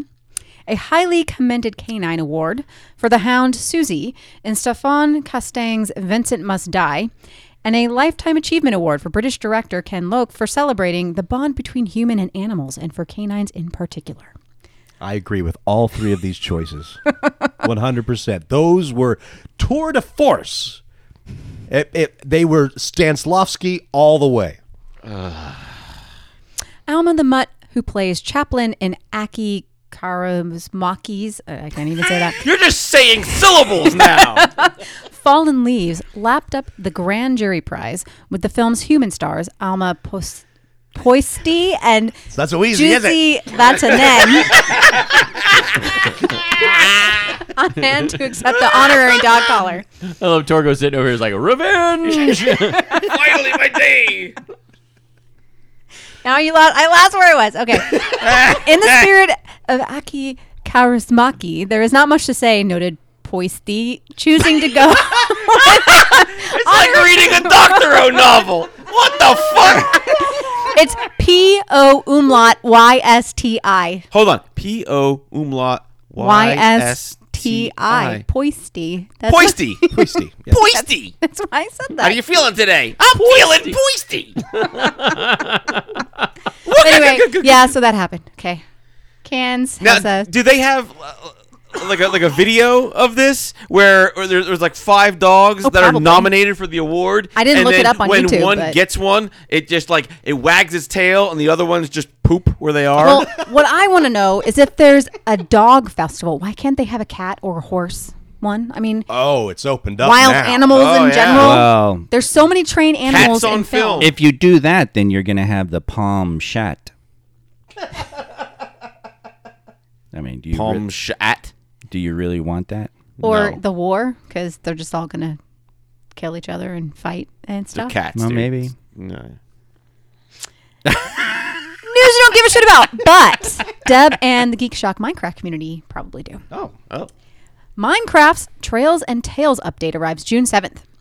Ah. For those who haven't been playing in a while, they are coming out with yet another update, and this one has the famous archaeology update in it that was supposed to roll out when they did the big mines update, and they pushed it off. So what happens in the archaeology update? So Minecraft, which is now, it's been out 12 years, and this is release 1.20. They are bringing a bunch of new content, including the Sniffer, which is the winner. So every year Mojang does. I thought we left the dog thing behind. It's So- all connected. It is all connected. So every year, Mojang does a vote of the community, and they introduce 3 choices of new creatures that they will bring into the world of Minecraft. And people get to vote on which one ends up getting picked. And the Sniffer was the one that won in 2022. The sniffer. Yes. So they are hatched from eggs, and they once they're little ones, they're called snifflets, and they grow into sniffers, and then they help players find ancient seeds that are used to grow torch flowers and pitcher plants, which are also new things to the game. There is a video that goes along with this article. Anybody who has ever played Minecraft or is interested at all, I would watch it because it shows you what all of these blocks look like and what all of the biomes, the new biome looks like. In archaeology, so players looking for something new to do will find suspicious sand and gravel in desert temples, ocean ruins, as well as trail ruins, which is a new structure that players can find in cold biomes, so like snowy capped mountain areas. Using archaeology brushes, players will be able to carefully uncover tools, bones, sniffer eggs, and pottery shards. Players can then assemble these shards to make pottery with a variety of patterns. And while you can always... There's also a new rideable mob, a camel. So they've come out with a camel. Camels can hold up to 2 people. And when you're on a camel, mobs can't touch you. So you actually are safe if you're on the back of a camel because a ground mob can't touch you. Can creepers still blow you up? Probably. Oh, okay. Yes. Can I still shoot you from the sky with a bow and arrow? Yes. Okay. Yes. And then they've also created cherry groves. So it's a new tree. Grows in a different biome. But the cool thing about this is they actually have built in an effect where the cherry blossoms fall and drop. And so they litter the ground. So you will see the leaves actually on the ground, which in normal Minecraft you don't see. So they, especially when you take them off the trees, they just fall and disappear, or they leave twigs and apples, and that's like all you get. Or As one gets from leaves. saplings. Yeah. So anyway, so all of these are coming out June 7th. And they also are going to be on June 7th releasing a compatible Chromebook version of Minecraft, which will play on Bedrock, which I think is really cool because I'm using a Chromebook right now. I use it for like my GeekShock notes, and I also use it for D&D and like just easy things that I need to just track and use the internet and stuff. But can I play Minecraft on an old Nokia flip phone? No. No. But anyway, I think all these things sound really cool. I have been wanting On to a get back. Casio watch. Shut it. I have been wanting to get back into Minecraft for a while, but my main computer is kind of toasted. It's old. Okay. And it's interesting. It's an old Razer. And I got the big 17-inch, and I've had to have it on one of those like fan things for years because it gets so overheated so quickly. And because of that, it has started splitting. So like the seam on the laptop that keeps all of the components nice and tight and not dirty has started opening, and I can't close it again. So it's dying. So dying. I guess the question I have with the Minecraft thing is, usually when they add all these new things and it adds things to it, if you have an established world like we have on our server, Yes. to get those things, you would have to reset the server. Or no. So they will pop up on an established server, but they will only show up in undiscovered areas. Right. So you either have to reset the server, which deletes everything that exists, Or go way out. or go way out. Yeah. Okay. Those are your choices. But Diggs has been building Volume 2 of Decked Out, Yeah, so we can't reset the server. No, absolutely not. I am really looking forward to playing that. I am very excited. That's to play going that. to be like a year from now. I know, because Tango, he's following as Tango Tech is building it on his, and he's posting everything, and so Diggs is building it too. And I know it's huge. It has he has expanded how the game works to a complexity level that's obscene. Like building this in a game is I ridiculous. guarantee you he hasn't even built it the way Tango has, because there are specific plugins that they have that we do not. So, and he hasn't contacted me about it, and maybe, I'm happy to add him, do whatever he wants. But it's a whole thing. Yeah. Yeah. But anyway, so Minecraft, for those of you who are interested, I would love to start playing again, and so this was interesting to me. Cherry blossoms. I have to admit it does put a little bait out there for me. It does. Yeah. Uh-oh. Yeah. So Well, because you haven't really played since the Caverns update came out, have you? I played since then. I established my new base when the Caverns came out because I've been fucking dealing with it ever since. So I built my home on a cavern and it sucks. I am interested to play if Torgo plays, so that I can have someone to torture with giant machines that I build. Massive world-crushing industry. I'm not interested in cherry blossoms and archaeology. I'm you're interested in building machines to crush him and his entire existence. I am interested in those truffle pigs they're adding.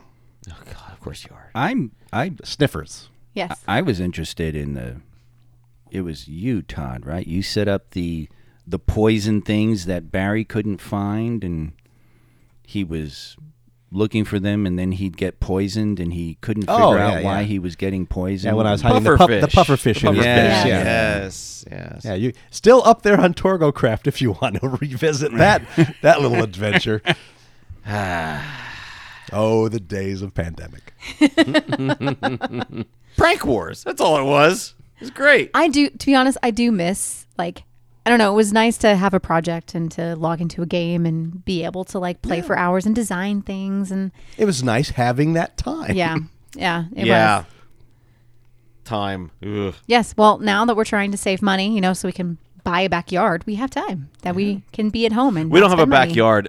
When you walk out of our out of our backyard and step off the porch, you just fall into a void. Oh yeah, I Yes. stay away from your porch Yeah. for that reason. Yeah. It hasn't loaded yet, so. Yeah. Oh yeah, You're just stuck down there. it's like a bug in a open world third person game. Yep. Yes. Yep. That's how it works. No. Deb, anything else? That's it. Then let's do some Wicked Geek. Finally. Whatever. Okay. What dogs won awards? Funny, you should ask. Oh, Christ. Nah.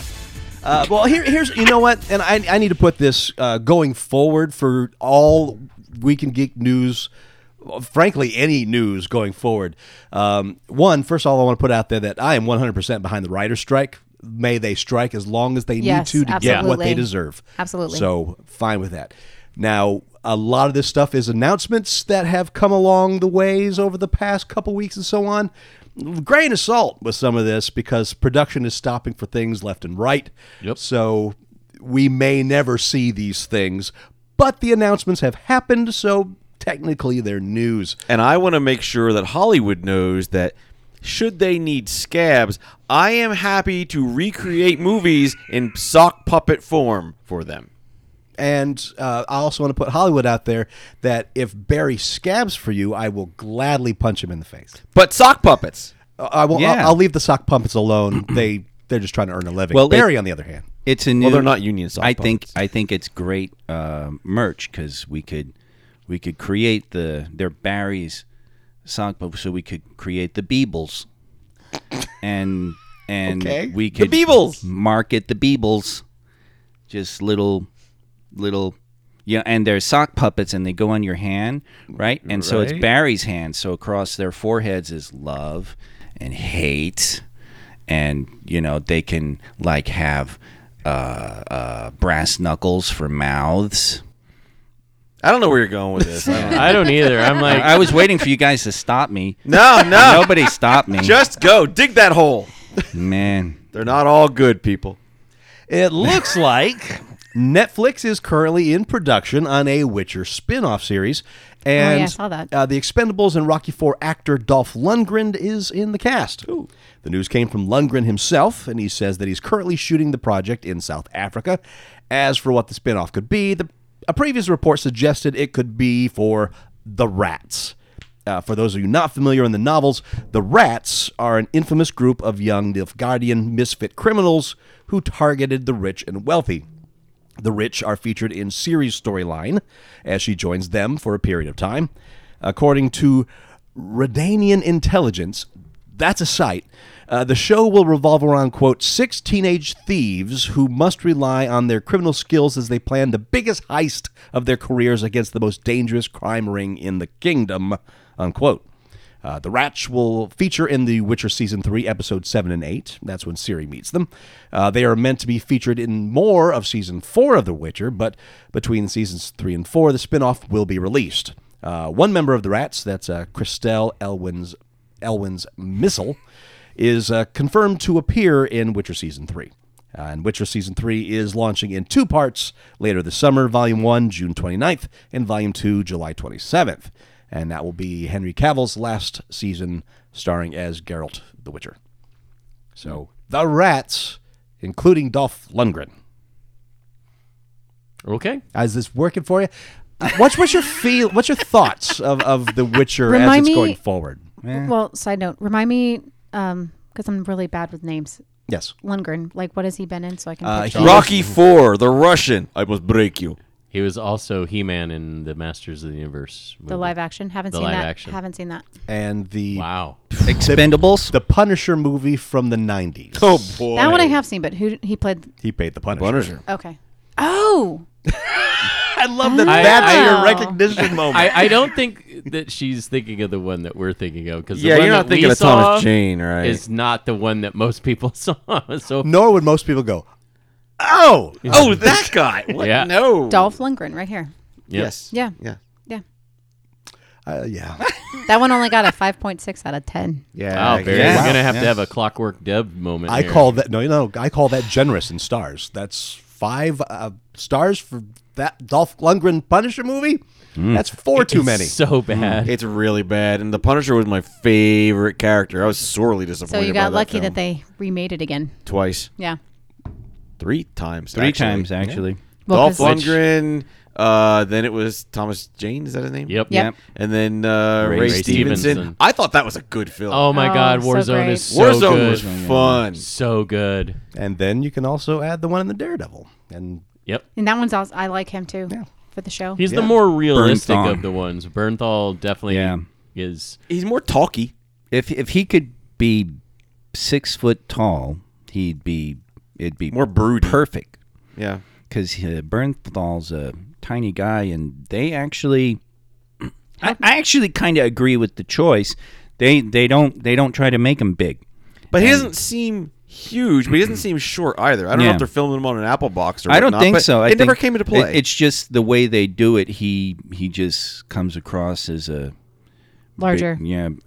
a bigger guy than, and I think that's kind of cool actually for the Punisher. See, I never thought the Punisher was a giant guy. I thought he was like average height.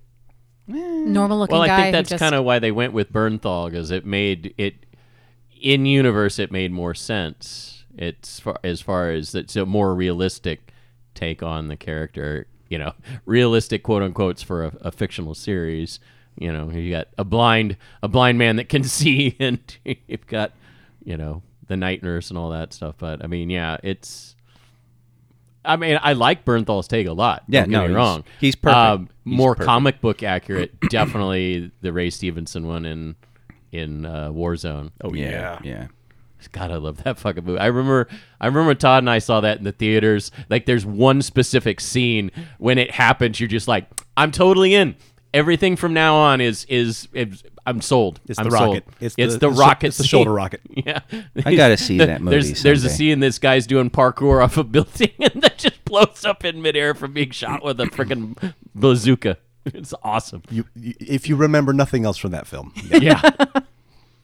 Disney and Hulu will combine into a single app later this year. they've already combined logins. They made me do that. It's annoying. Yeah. That's why I was having trouble with Hulu the Yeah. other day. Yeah. For now, this will just happen in the United States, but they won't force to have both if you don't want them. The decision also comes after it was reported that Disney Plus has lost over 4 million subscribers in 2023. It's also revealed that Disney's chief financial officer, Christine McCarthy, that Disney Plus, quote, will be removing certain content from our streaming platforms in the coming months. You're telling me I was in the middle of watching Willow when they took it away. Oh, God. What, like mid-movie that just stopped? Nope, No, the the new series. The new series. Oh, this new series. Or I should say, Here quote, I'm thinking unquote, like the old film, like, and what happened? Did the TV You're shut an off? amazing sword. and technically it's chapter 1 of the series. Yeah, We're never well- going to get 2 and 3. Well, they pretty... Or probably won't, I should say. They- Not definitely, Well, but probably won't. I think definitely now. I think they already said they weren't... It was canceled at that point. Yeah. Well, I mean, they gave the producer, director, showrunner permission to shop it around, but I Oh, guess well, that's after cool. that, it not really anything happening, or at least not anything new. And I enjoyed it for what it was, but I had to reset what my expectations Yes. were. Yeah. Yes. It was I saw some reviewers called it CWing of Willow. I don't agree with that. I can see it. I can see where that point comes from. To me, it was more the Knight's Tailing of Yeah, Willow. that's definitely what But it Knight's was. Tale was a good movie. It really was, but it rubbed some You know people what? the wrong way. You don't like musicals. That's fine. Knight's Tale was a good movie. Right, and this isn't Willow isn't a musical. The show No, is not a musical. it was not. Was But- it though? Yes, it was. But what the show really Nobody's asking you, Barry. Shut it. Was it though? Shut it. Continue, Todd. I think something that people had a lot of problems with it is the bringing in of modern day language Yes. into A movie that was supposed to be movie- more like Robin Hood or whatever. set in a fantasy land. Maybe And- the CW will pick up Willow. and modern day music. Yeah. So yeah, it was definitely a modernization, but they did a really good job I of think so. fleshing out the world of Willow. I agree. Because I enjoy Willow, but this show had the same problem. If you watch Willow now, the show has the same issues. Willow never really took its fantasy seriously. It was almost on an edge of satire with it, even though it embraced it, but it was also very light. And the TV show is also very light, Right. and fleshed out the world, what the Bone Reavers are, and so on. And I was enjoying that until Disney said I couldn't do that anymore. I'm gonna stick with Barry's version of the story. You're just like halfway through Willow and whoop, gone. And the next story does my heart so good. Oh, dear. Probably won't do so much for any of you until you watch it when it comes out. Ghost House Pictures production company, Legendary Entertainment, acquired the movie rights to Grady Hendrix' best-selling horror novel How to Sell a Haunted House, and Sam Raimi and Bob Tappert are set to produce it through Ghost House. Hendrix will also write the script for the movie, which will be directed by New Zealand-based filmmaker James Ashcroft, who previously made the indie horror film Coming Home in the Dark. In the story, quote, "When Louise finds out her parents have died, she dreads going home. She doesn't want to leave her daughter with her ex and fly to Charleston. She doesn't want to deal with her family home, stuffed to the rafters with the remnants of her father's academic career and her mother's lifelong obsession with puppets and dolls. Oh, great. A creepy doll movie. She doesn't want to learn how to live without the two people who knew and loved her best in the world. Most of all, she doesn't want to deal with her brother, Mark, who never left their hometown, gets fired from one job after another, and resents her success. Unfortunately, she'll need his help to get the house ready for sale because it'll take more than some new paint on the walls and clearing out a lifetime of memories to get this place on the market. Some houses don't want to be sold, and their home has other plans for both of them. How to... I'm trying to think. How to Sell a Haunted House by Grady Hendrix is so far the best novel I've read in the last year. Okay. Phenomenal. Pupkin is a villain that... Like Pumpkin? Nope. Pupkin Okay. is a villain set for horror iconography. Ooh. I am all in on this choice. For when I read it, I was like, I don't know how they'd make this movie, but I hope they do. And the fact that Grady Hendrix is writing the movie just makes it all that much better. If you have an aversion to living dolls and puppets causing mayhem in a horror world, you just stay away. It's great. It's amazing. It's like, hey, why don't we take Poltergeist, but just make it about the clown?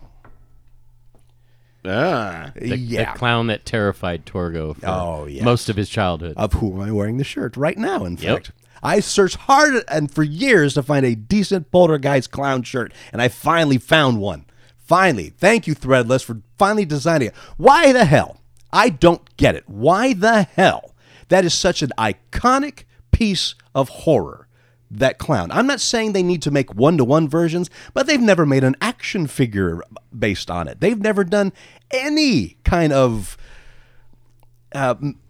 merch for that quote-unquote character. That's and it's surprising. an iconic piece of horror.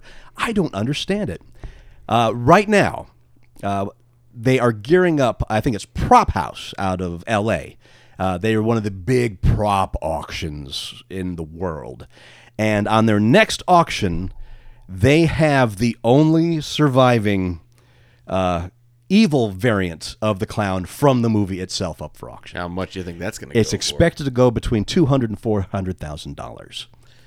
Otherwise, Otherwise, around I would be in the market because that is like the treasure. There is no other treasure beyond that. If I have that, I need no other collectible. That is the collectible. Wow. I hate those estimates on those house auctions. Actually, auctions in general, when they put that number up there, because it always more than doubles the top end as far as what it actually sells for. They're like, oh, we're expecting between 200 and 400,000, and it'll go for like $1 million. And it's just, I mean, I get it. They're one of a kind pieces of movie history, and there's only a very small group of people that can actually afford to buy these things, Sure. and put them in their personal collection. I mean, even museums have stopped trying to buy. At these auctions now for And they just preservation ask for those the public. people who buy them to like lend them to them for a while. And put it out on Yeah. either extended loan or whatnot. But even then, it's a flip of a coin whether these private owners are going to donate it to these museums. So I'm such a fan of that piece that I am aware of where every single existing one of those are currently, except for one. really, Yes. There was only 2 evil versions made. The other one was destroyed during production, during the scene. He's ripping it apart, and then they just tossed it. The other one was a backup. That's the one that's on sale. The 3 happy ones, the first clown that you see, the one that has evil suggestion but not the evil face. It was the screen ones were originally on display here in Las Vegas at the Planet Hollywood at Caesar's Palace. right? I forgot about that. Until they did their redesign of their restaurant and moved it, and they sold that to Zach Baggins for his haunted hotel. So his haunted museum. Which that Planet Hollywood just closed last week permanently. They just Yeah. apparently in the middle of the afternoon they shut it down and nobody knew until it was done. No one goes there Todd was anyway. in the No- middle of lunch, and they just came in and yanked they it do right it. out from under. Right him. there. The burger right out of his mouth. I had a piece of bacon. That's all I had left. So Zach Baggins owns that one. The doll designer who designed the clowns themselves for the movie, she made one for herself. That's the third one that's been on display in her doll shop ever since. And it's the other one that I don't know where it's at. Wow. So you have like an ultimate movie collectible. Yes. That's the last thing I am curious what everyone else's ultimate movie collectible would be. You'd think it'd be like Darth Vader's suit for me. No, not really. That's got to be a sweaty, gross mess. I'm sure they had a few. And you'd think it'd be like a Dune still suit. I know for a fact that those things just broke to pieces after production because they were made of shit. Yeah. Conan the Barbarian's sword, however, I bet you someone's got it. Oh, I guarantee. That would be mine. Doesn't Schwarzenegger have one of them? Probably. I'll have Like to he go has raid like his house. I think he has the hero version of I wouldn't the be sword. surprised. Well, Because he's I older swear to now. God, I've I seen could him in probably a steal video it. taking it out of his collection. It probably has it. A lot of those bigger films now too, they let the actors pick one thing from their character to take as a memento. So Well, especially since a lot of the actors are now producers on some of these things. So Damn they're just straight. Like, I am taking this. Anybody object? I Nope, own I it. didn't think so. So what would your ultimate movie God. collectible be? that one's a hard one. I'd have to think about it for a while because there's so many movies that are. Yeah. I don't know. Honestly, the first thing that comes to mind is I would love to have one of the original DeLorean time machines. Ah, there it is. from I knew Back it. to the I knew Future, it. because there's so few of them. The best hero version is at the Peterson Museum in L.A., and then there's the Back to the Future Part 3 version where it's got the giant white wall tires that's in a personal collection that this family has actually kind of built an unofficial Back to the Future museum because they own that one, which is, I guess it's on a dune buggy chassis. So it's What? They used it for driving around the desert. So they basically took a DeLorean shell and put it on top of like a VW dune bug. Remember the third yeah, when he goes back yeah, at Old West yeah. times and he has to hide it in the cave. And Yeah, then that they wouldn't also survive, have the Toyota that Marty gets. Truck Yeah, the truck that you see him at the end of Back to the Future Part 1. that and then, he almost got in the car accident in and didn't. Yes. Yeah. So like a they have regular that and a Toyota. bunch of other like costumes and props from the actual movies. So that was pretty cool. But yeah, that would probably be my ultimate, because That that's, does not surprise me one bit. I mean, I've sat in a replica, and that was cool. But it'd be something else to actually own one of those, because I think there's the one in the Peterson, there's that one, and I think there's only one other screen used that's still around. The rest of them have all been basically destroyed. I figured it was that one. I know what your second would be. And probably it would be one of mine too. The Ecto one. Oh God, I'd love to have Or that one of too. the original backpack Like, No, fuck that. I want the Ecto 1. And there was a thing where I saw like a documentary where they refurbished it, and Dan Aykroyd came out, and they did everything on it. When it came out on when the Back to the Future when the Ghostbusters and Ghostbusters 2 came out on Blu-ray, there's a supplemental where they go and they find the old Ecto 1 and they refurbished it because it was in horrible shape. Yeah. Like really bad. And Dan Aykroyd actually narrates a lot of it. Gets to see it in person at the end, and is almost brought to tears. What do you think, Kirsten? Would yours be one of the puppets from Meet the Feebles? Wow. No, but I was thinking, you know what? I really... There's so many replicas now. It's just sort of... yeah. But then I was thinking, I actually would want either... they either had a statue for still shots and when it wasn't moving, or the costume, although I don't think the costume survived. This is the longest sentence. Yep, but maybe the helmet. Gort from Day the Earth Stood Still. Okay. Or Robbie the Robot from Forbidden Planet. They used that thing a few times in a few different movies. That thing was all over. It actually, I stumbled across a post. I forget what I think it was retro 70s, or it was some kind of sci-fi page I'm a part of on Facebook, and they did they talked a bit about Robbie the Robot, and it was really cool. That guy was everywhere. Yeah. That guy was everywhere. So I think something like that, I'd be really interested in. That'd be kind of fun. I like those. I otherwise, if there's any instrument, because I saw that there was one that went on. I think they did a restoration. I can't remember. Harryhausen's, some of his his stop motion puppets. Mm-hmm. Like there was recently a skeleton was sold. I think a refurbished. Like armature. Yeah. And that, or like the original King Kong. You know, that's a piece. If that's out there somewhere, so that would be kind of cool. Something like that, I guess. It's more classic. Yeah, it's the. Because that's... Yeah, sorry to put you on the spot. It's just a good question. It is, because it's just like, I mean, you can find someone. If you got enough money, you can find some... Hey, could you make me a Robbie the Robot replica? And, if I'm talking about original under glass. Well, that's the thing, because I'm like...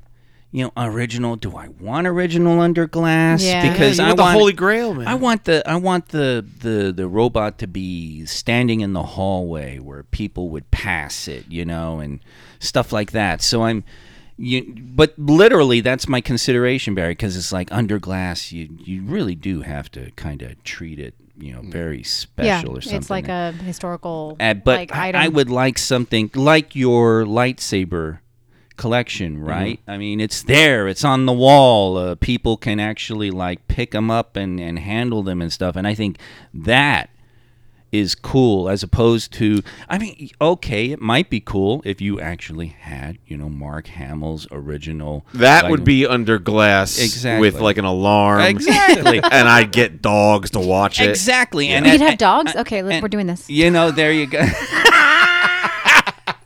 Deb finds the one thing, but it's sort of like, but imagine that, right? Because it's under glass. I understand. It's always good though. I broke open the packages and played with my toys too. I get it, sure. And I want to do that with the cool, expensive stuff. Yeah. Well, but if I know that I've got Schwarzenegger's or the sword used in Conan the Barbarian, that's going behind glass, and I'll point to it. I'll put it in that hallway, and I'll say, "Hey, this is the original Conan the Barbarian sword."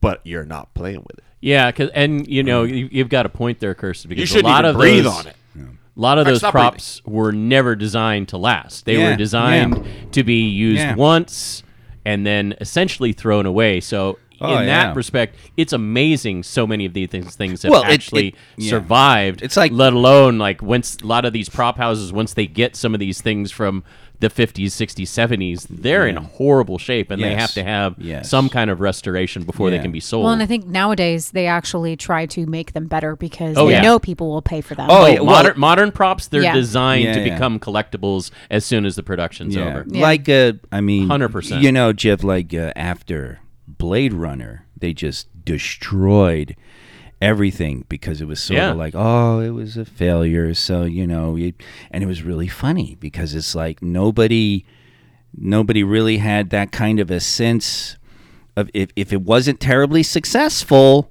then you just trashed it. Yeah. You know, whereas like say the old MGM musicals or something, they would save a lot of stuff because they would also like costumes especially. Oh yeah, they would reuse the hell out of that reuse stuff. them like crazy, and so that stuff does actually.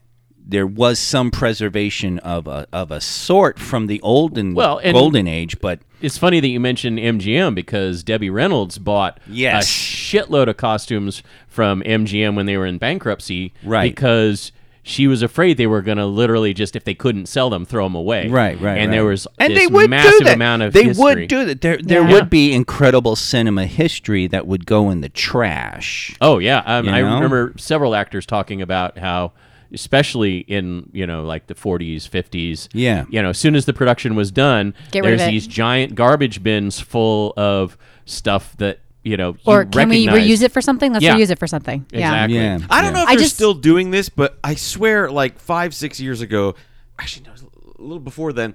There was a website where you could go to where they were selling like, here's the teacup we just used in this episode of whatever. Some of them were sci-fi stuff too, and they may still be doing that, as far as I know. I just thought of what I would want. Well, one of the things, because there's plenty of things that I would want.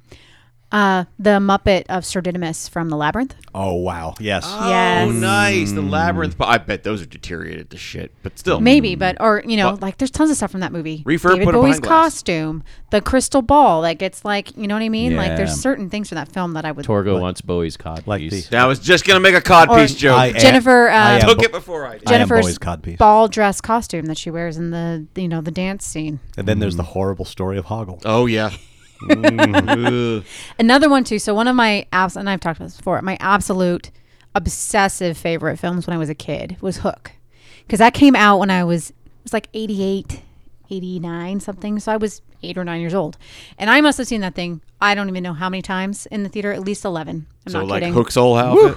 91. 91. Okay. I don't know how I got to see it so many times, because I know my mom had this thing where like my sister and I, every Friday we'd go to the movie store and we get to rent a film, and we would want to rent the same ones. And my mom told us as adults, she's like, there would be times where they had it and I would hide it so you didn't know they had it. So I don't know how I got to see this so many times at the theater, but I got to see it a shit ton of times in the theater. I love that movie. His costume or Smee's. I don't know why, but I love Smee in that movie. Smee? Where's Smee? Where's Smee? Smee's Bob me. Hoskins. Smee's me. What about me? There's a Hollywood museum that's opened up recently called Icons of Darkness. And how that came to be, if you remember the TV show Leave It to Beaver, Yep. one of Beaver's friends, I can't remember his name, he's the guy that started this collection that was filmed on Hollywood Studios' lot for Leave It to Beaver when they do exterior shots. And when they had downtime, they would go over to the monster movie areas, and because they were always throwing shit away, and they would be him and Jerry Mathers would be going, hey, in the trash, can I have that? Can I have that? And he started a horror collection that is just spectacular. Oh, man. And he now works as a director. He's directed a lot of episodes of sitcoms. That's what he mostly does. But his pastime is horror collecting and sci-fi and fantasy collecting, and now he's made that collection available, and it's massive. He owns full dinosaurs from Jurassic Park. Holy crap! Yeah, he owns some amazing That is stuff amazing. from all the Aliens and Predators films. That they were just throwing away. later on, he was acquiring them. Okay. Back late, as you know, you can't just. They're not throwing away a lot of dinosaurs at that Well, no, point. because Not that's anymore, a, yeah. the Well, mechanics in now those- they're just like creating them, and they're like, all right, well, we'll But sell this to Jerry when we're done. But his oldest stuff, the stuff from the Wolfman, and There you he go. got that from the trash. That actually gives me a thought, Todd, because I would like the cane from the Wolfman. When was that film? That was 40s, like 40, 41. I think that was one of the later Universal movies. So that and like any piece of 41. Yeah, any piece of Kenneth Strickfaden's Frankenstein. Oh wow! The lab props. Any piece of a set. Yeah, the Jacob's ladder. Yeah. Or the it was really funny because they actually made a joke of it in Young Frankenstein. There's one thing that it does this cycling thing, chaka chaka chaka, and like Igor would hit it to make it stop, something like that actually. But now that I actually can think about it, that cane, I actually would fake make that cane out of cardboard and masking tape and broken broom handles. so yeah, that'd probably be like my A number one prop piece. Although it's still the Gordon Robbie would be cool, but yeah. If you want to know more about that particular museum, there is a YouTube channel out there called Grim Life Collective, one word. It is a couple that engage in horror tourism all over the country, and so they're always going to movie filming sites and do a great job of recreating where things were filmed, but a lot of tourist things. And they have a guided tour from the guy that owns that museum and his collection through there, and he tells you about each piece that are his favorites. So I highly recommend that if you're interested in that. And what's your piece? What's your prop? What is your ultimate treasure from the annals of Hollywood? Write to us, comments at geekshockpodcast.com, or throw it up on the Ko-fi members in the Discord, or on the GeekShock, the Shock Monkeys layer on Facebook. And I also want to thank our Ko-fi members. Thank you, every single one of you, for supporting the show. You help keep these lights on, and we so appreciate it. Absolutely. And especially want to thank our Tier 4 members, Deb T, David Farrar, J.R. Kunkel, our Tier 5 members, King Vald, Jeff Harris, Aussie Matt, Mad Martron, Glumley, and Atomic Gumby. And, of course, King Vald, once again, a one-off this week. Incredibly generous. Yeah, thank you. Thank you, man. But Thank thank you. you, one and all, for listening. A special thank you to our song creator, Sam Heffernan. That song's called The Burning Light. You can find his music at SWH Music on Spotify, SoundCloud, YouTube, and Twitch. And you, dear listener, you're the reason we do this. So thank you for just tuning in. And until next week, I am Master Torgo. 80s Jeff. Run the gambit. Clark. And Deb. We'll talk to you next week in Geek. Is that like a Run the Jewels bad cover band that you're part of?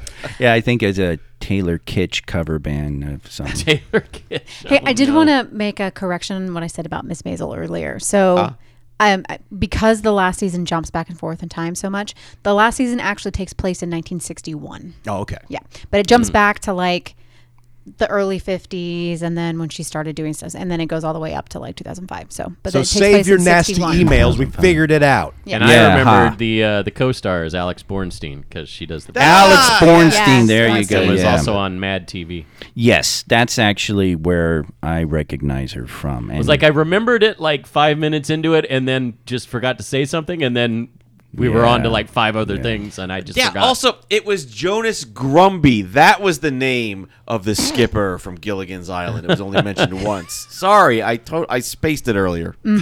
Fuck off. Nobody asked you, Barry. But it's true. and the two riverboat pilots in Barry's campaign are Barry and Kirsten. That's no, correct. no, was Yes. was They're the Jonas worst. Grumby brave and sure? And the snake from Raiders of the Lost Ark from the airplane was named Mr. Shivers. Was it really? No! No. My thing was real. Wait, I don't believe you. Oh, Google it. I won't.